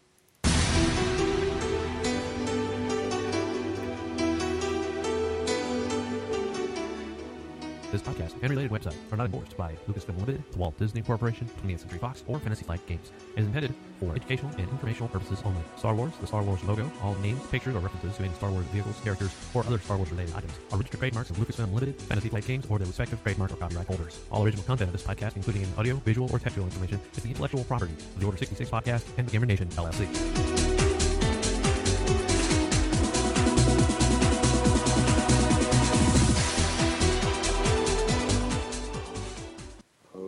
Show?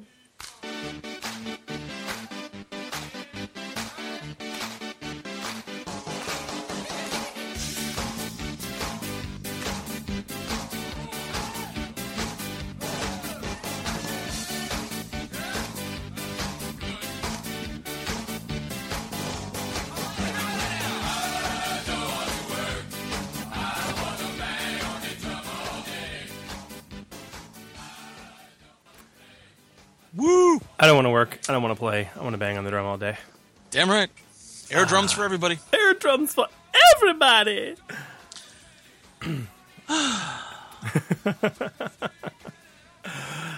Fun show. Very fun. Very fun. That was a... I like challenges like that. I like challenges like that. Okay, you have to build this character. How would you build it? Ooh, all right. I'm going to do this. I haven't thought about this before. Exactly. I never would have considered playing an entrepreneur. I'd look at that and go, okay, money, but no, I'm not. I'm not going into speculative finance as a character concept. But you know, the Audro the Hutt thing could be fun to play. I think Drump could be fun to play. Oh, absolutely. I don't know how long it would be fun to play Drump. Oh man. Okay, so I finally, after seeing the trailers for Justice League and Wonder Woman coming out of San Diego Comic-Con, sure, I finally bit the bullet and sat down to watch Batman v Superman. Which one did you see? I watched the extended cut, I guess you could say. Okay. All right. I haven't seen that one yet. I went to see Batman vs Superman in the theaters with my dad. I'm told that it added a lot more of Clark Kent being a reporter, basically, and justifying his hatred of the Bat. Huh. But yeah, I watched it. I can tell by your tone that you were not impressed. Or at least impressed in a positive light. There were some good aspects to the film. Yes, I will agree with that. The thing I feared the most actually turned out to be the best part of the film for me. Which was? Ben Affleck. Everyone says that. And even I have to agree. I didn't think he was like the best Batman ever, but I will concede that he was actually a decent Batman. He was a decent Bruce Wayne. Yes. And that's where it comes to. I thought I really enjoyed his performance as Batman and Bruce Wayne. I really did. Maybe that's it. Maybe it's that. You know, I really don't feel like we have been given a good Batman since, like, God, Michael Keaton?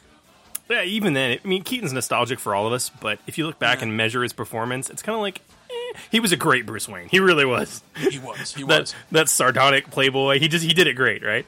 Actually, we haven't had a good Batman since the Bruce Timm era of the like Justice League Unlimited and going all the way back to the Batman animated series. I would totally agree with that. Great Batman. Great Batman. We haven't been given a great live action Batman. I would agree. But I mean, so I watched this with my wife, and I was looking over, and she's like, yeah, he's not bad. And the scene where he's doing the stupid CrossFit workout shit, okay, and she's like, my God, he put on some mass, didn't he? Yeah. And I'm like, yeah, he's got those muscle things, like those weird like waist muscle things. Like those, that ain't airbrush. That ain't airbrush. Like, dude got jacked. Dude got jacked for that role. And Affleck's been waiting his whole life to play this, so it's. God, yes. I think he's finally old enough to do it as well. Yeah. The problems I had with the character have nothing to do with him and everything to do with what was written. Yeah. Again, Batman doesn't kill people. No, he doesn't. That's his thing. That's the point. That's what just keeps him from being some BS criminal, wannabe vigilante, is that he doesn't cross that line. No. That conflict for him is the central conflict of his character, one might say. Yeah. So I don't know. So he was good. Henry Cavill, I'm like, dude, smile, man. Right? I was just like, okay, smile. Superman is supposed to be lighthearted. He is supposed to be a genuinely happy person. Yeah. Who enjoys being the hero and helping people. Yeah, I got none of that from this guy. I mean, nothing. It was very, very interesting. I felt Wonder Woman was very well done, and I'm very excited about the film. But at the same time, it was very apparent that she was tacked onto this film intentionally and unnecessarily. You could have changed a couple script points and rewritten this entire film without her, and it would have been the same plot. Yep. No change. Jesse Eisenberg is the worst thing I've ever seen on screen. Dear effing God, what the hell was that? Lex Luthor is not supposed to... I mean, listen, yeah, he's insane, but it's a... No, he's megalomaniacal, or whatever that... I can't... He's a sociopath. Yes. He's not a psychopath. He is a sociopath. He's a sociopath. He is a chess master. And what I got from Eisenberg is, okay, yeah, he's obviously a genius, kid genius, billionaire, whatever, but he's not batshit crazy. He's not the Joker with a crew cut. Yeah, and I'm just I don't. He came across as a Batman villain. He did not come across as the stupid, insane businessman genius who is out to destroy Superman. I mean, and claim the world for himself, and that was, I mean, that was not Lex Luthor. No. I don't know who that was, but that was not Lex Luthor. It was not Lex Luthor. I'm not even going to talk about Doomsday. I'm not even going to talk about that because it was just stupid. Yeah. Okay. So, and if you haven't seen this film, we're obviously getting into spoiler territory, but I'm getting into big spoiler territory now, so you might want to turn it off if you haven't seen the film yet. Or care. So Superman dies. Yep. And not for one instant did I care? No. Or even have any suspension of disbelief that he was actually dead. Right. Like the very end scene where the dirt starts to levitate on his coffin. I'm like, yeah, okay. Yeah, I knew that was coming. Yeah, okay. I mean, from the instant it happened, I'm like, yeah, he's not dead. Hole in his chest. Meh. I mean, the dude just survived a nuclear blast in space. Yeah. You showed me that. And a nice little 30 seconds of sunlight got him back to fighting shape. Mm-hmm. So I didn't, I'm just not buying it. Sorry, guys. Not even a little. Not even remotely a little. So I don't know. Yeah, that's my feedback on it. I want there to be a solo film with Batman and Alfred. That's really Irons. Great Alfred. Alfred. Yeah, just give me some Batman films with Affleck and Irons. I'm good. I'm okay with yeah. I do like. Actually, the most encouraging news I heard was hearing that Jeff Johns is now like executive president of the DC Comics movies. Yeah, they're like, God, we're still missing the mark, guys. What is it? It's Kevin Feige. That's why they're kicking our butt. Yeah. Okay, Jeff, guess what? New job. I can just see him like walking into like whatever conference room and just kind of looking at the stack of scripts and just looking at the people, especially Zack Snyder, and just going, No. We're gonna make some changes. There's some changes. Sorry, Zach. Whatever your murder porn fetish is for Batman is gonna stop. Yep. I don't understand. This is not happening. This is not happening. Have you seen Suicide Squad?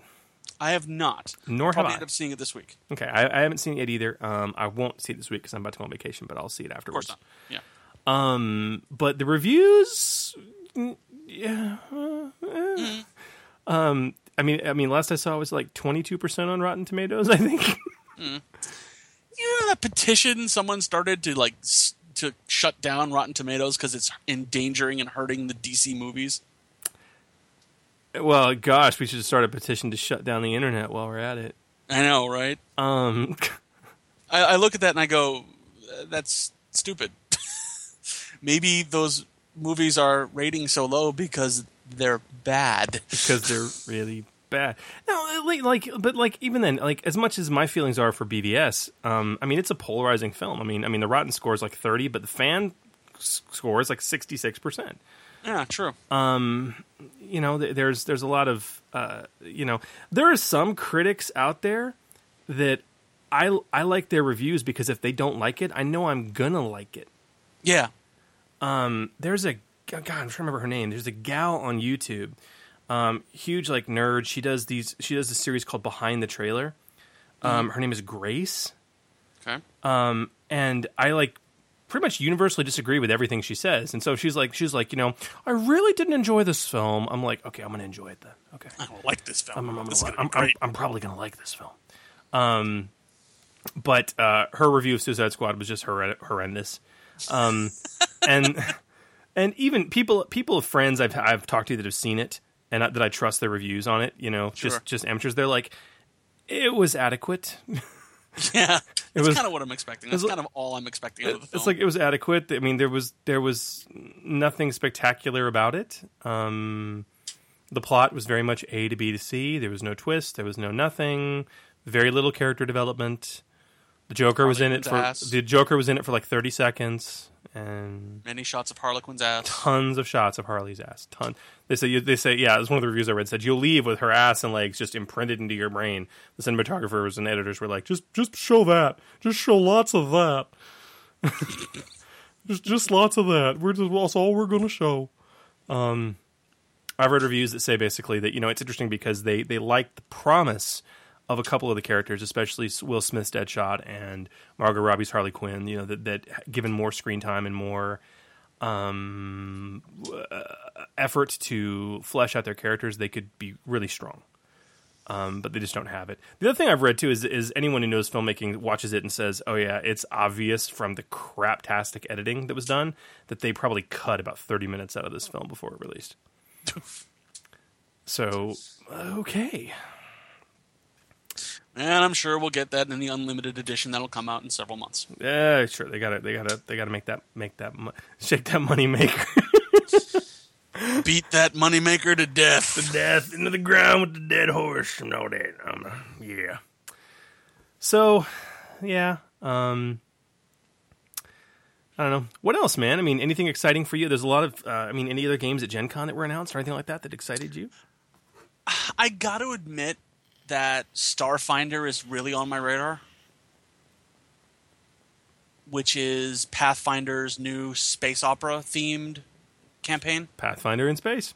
Yeah, Pathfinder in space. They had a couple things that were revealed, like they announced what the character classes are, what the basic game system is, what the idea is that faster than light travel was just discovered, so it's really this kind of wagons west type colonization push. That there's which really fits with the Pathfinder theme. It absolutely does. Yeah, absolutely does. that the idea is that the PC party are members of a ship. They're all crew members, where it's a lot of Star Trek with a whole lot of Firefly thrown into. Is your basic PC party, which is basically any average, and especially any Edge of the Empire team. Yeah, it's really stuff like that.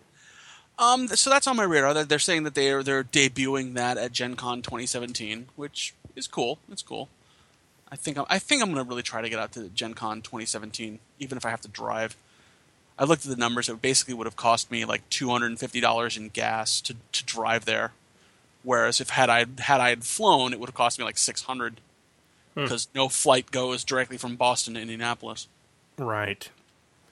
And I had an offer to run some games for FFG that I couldn't get out there. And that gets you your hotel. Yep. So if I'm able to score that, if I'm able to get that offer next year, I think I'll drive if I have to. Just because it was too fun not to miss, Yeah. Plus, I get to hang out with the FFG guys, Sam and Keith and Sam. Fitch. Sam wasn't there this year. Oh, he wasn't? Nope. Oh, interesting. So, I mean, yeah. Maybe if I say I'll be there, maybe he'll show. Sam, I'm going to Gen Con. I'm there. Just for you, buddy. Just for you. I know, right? Yeah, I'm kind of done with Pathfinder. I never played Pathfinder. I think I played too much Pathfinder. Does that make sense? Oh yes. Yes. So I think I'm just kind of done with that. I'm almost getting there with Star Wars, and I think really that's just because I'm running too many goddamn games. And you want to go run more. You need to take a break from GMing and play for a while, bro. One of my PCs is going to be starting a game in September or October. Rebellion era, kind of starting on the fringe and then likely transitioning into the Rebellion if that's where we end up going. What did I come up with a character for that? Shoot, now I can't remember. I gotta find it now. I shot him an email about it. Playing in Star Wars always revitalizes me for running. So it's it's there. It's therapeutic. It's therapeutic. And the other thing I've taken a shine to is running a lot of one-offs of random RPGs. That also totally revitalizes you. You just need that. You just need that break. But I don't know. Starfinder. It almost feels a little too little, a little too late. I think they're probably a year behind with it. If they had actually released the game at Gen Con, Paizo could have really pulled out a big one. But I think after a year away, I don't know. That's true. I don't know. I found another great free RPG. I'm actually dying to throw down. Okay. Actual Cannibal Shia LaBeouf. Oh God, I've heard of this. So have you ever heard the song or watched the video? Yeah, I have. Okay, but yeah, these guys on Reddit started this AMA this subforum to basically flesh out the rules to this game. It's ridiculously simple. It's just actual Cannibal Shia LaBeouf, and the idea is that the players are being hunted by Shia LaBeouf, and they have to band together to escape, outwit, and possibly even kill Shia LaBeouf. Very simple mechanics. Each player begins play with 5 blood tokens that represent their well-being.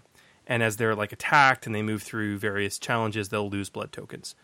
Whenever they would take any kind of action that would risk bodily harm, the player rolls a d6. If that number is greater than their current blood tokens, they fail, and they lose a token. Okay? Oh, man. If you roll equal to or less than your current number of blood tokens, you'll succeed, okay? And you won't lose a blood token. So early on in the game, you just got to hit a 5 or less, and you're fine, right? Sure. But if you wish, you can expend a blood token to guarantee your success for whatever action you are performing. And then you just keep playing, and if once you lose all 5 blood tokens, you can no longer take actions that require a dice roll, and the next attack against you will be fatal. Though you could still attempt to flee to safety beforehand. And if you die, Shia will consume your body, and he will gain your 5 blood tokens for himself because he has his own number of blood tokens depending on the number of players, right? Oh, that's wrong. And there's like all these GM rules, like the Shia surprise and other. It's pretty simple, and I'm so anxious to throw it down and just have Shia LaBeouf on all fours chasing players through like an abandoned amusement park. It would just be incredible, 10-foot leap into the rafters and he disappears. I mean, just actual cannibal Shia LaBeouf. All right, so I found it. The character is a Twi'lek Marshal, Force-sensitive exile.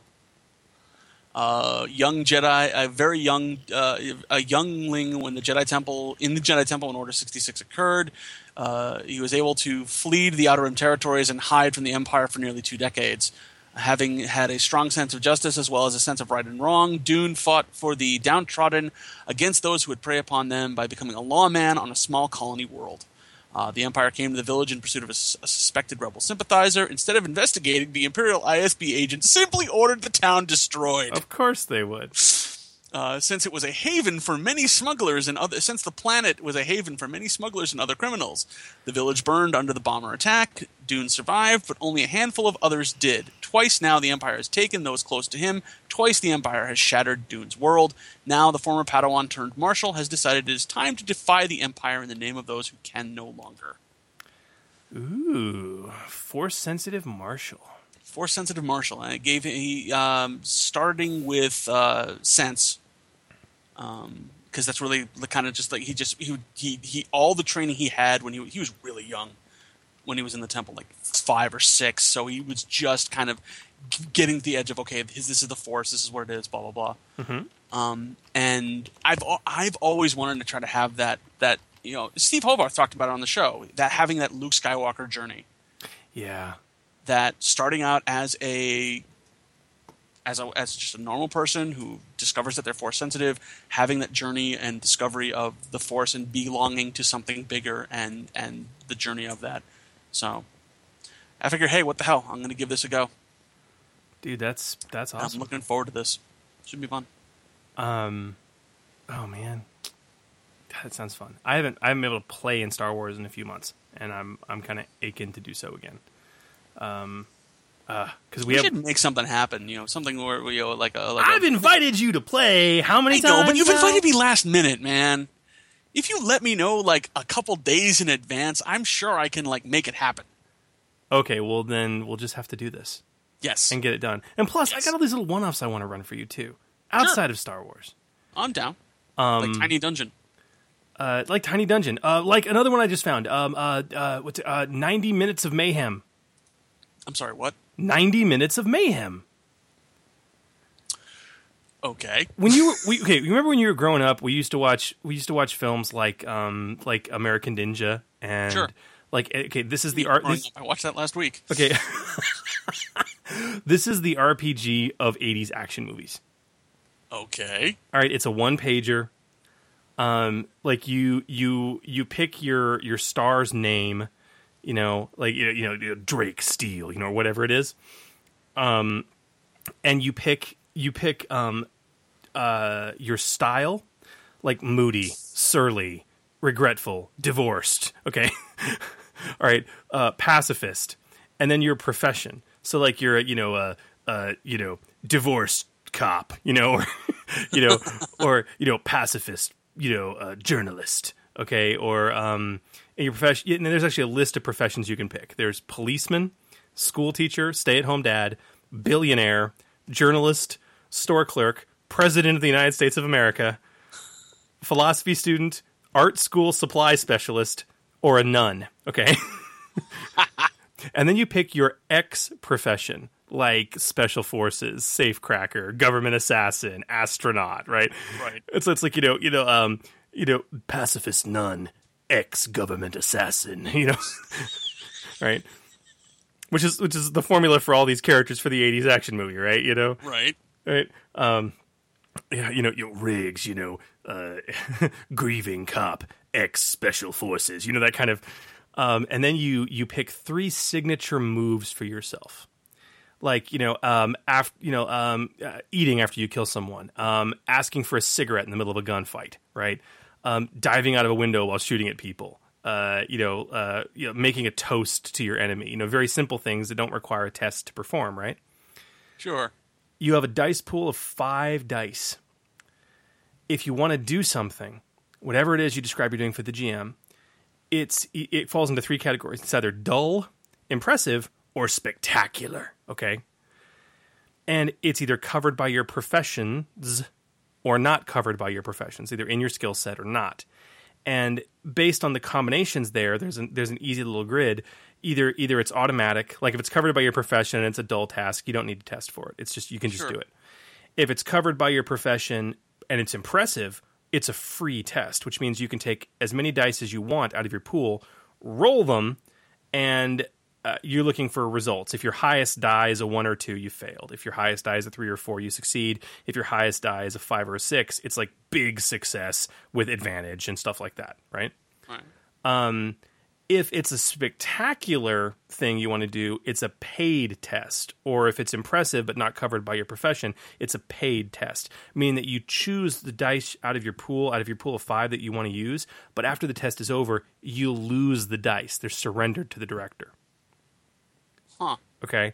So your dice pool gets progressively smaller and smaller the more crazy stuff you do, and eventually to the point that you're running out of gas. But once per each session, you can perform one of your signature moves and cross it off the list to gain back a spent die.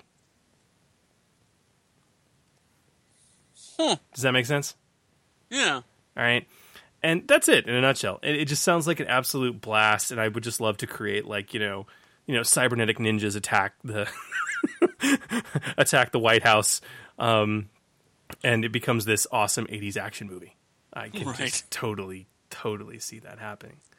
And Clone Commando 1313 wants to know in chat, what is it called? The game is called 90 Minutes of Mayhem with 2 exclamation points at the back, and 90 in numerals. And just Google it; you can find it. If you pledge at the $10 level, that gets you access to my super secret GM Chris's Secret Stash Twitter account that only those particular Patreon subscribers to D20 Radio get access to, you would have been tweeted the link, along with a custom character sheet that I created for it. I'm just saying. But, you know. Good times. No, it's good. It's good. But seriously, dude, yeah, we gotta get some game on. You and I personally haven't gotten to play together nearly enough. God, I can't remember the last time. I think the last time we got to play an actual game, not like a pickup game, like Everyone is John at the last one. I think, God, I believe it was when the first Kickstarter for the first Gamer Nation Con, and we all bid on it, and you ran that Skype game for me and Brett and Kimber and Andrew and all of them. Oh, that was the pirate module. Oh yeah, Space Pirates. That was fun. Yeah, and you guys. The last time we got to play together. You guys are a good group. Yeah. Yeah, we do what we can. Yeah, no, man, that was. I cultivated them well. Yeah. Oh. It took me many years to find a gaming group this good. Ooh la la. I got to admit, I am proud and have so much fun with my gamers. You got a good group. I feel the same way. I have a very great group. Took us a while to find these folks, but god damn it, we're holding on to them. I know, right? Mostly because they exhibit good player behavior, which we can go over in our next show. So yeah. I think that'll do for today. What do you think, Chris? Yeah, I think it's about time to call it. All right, Gamer Nation, good night. And good luck.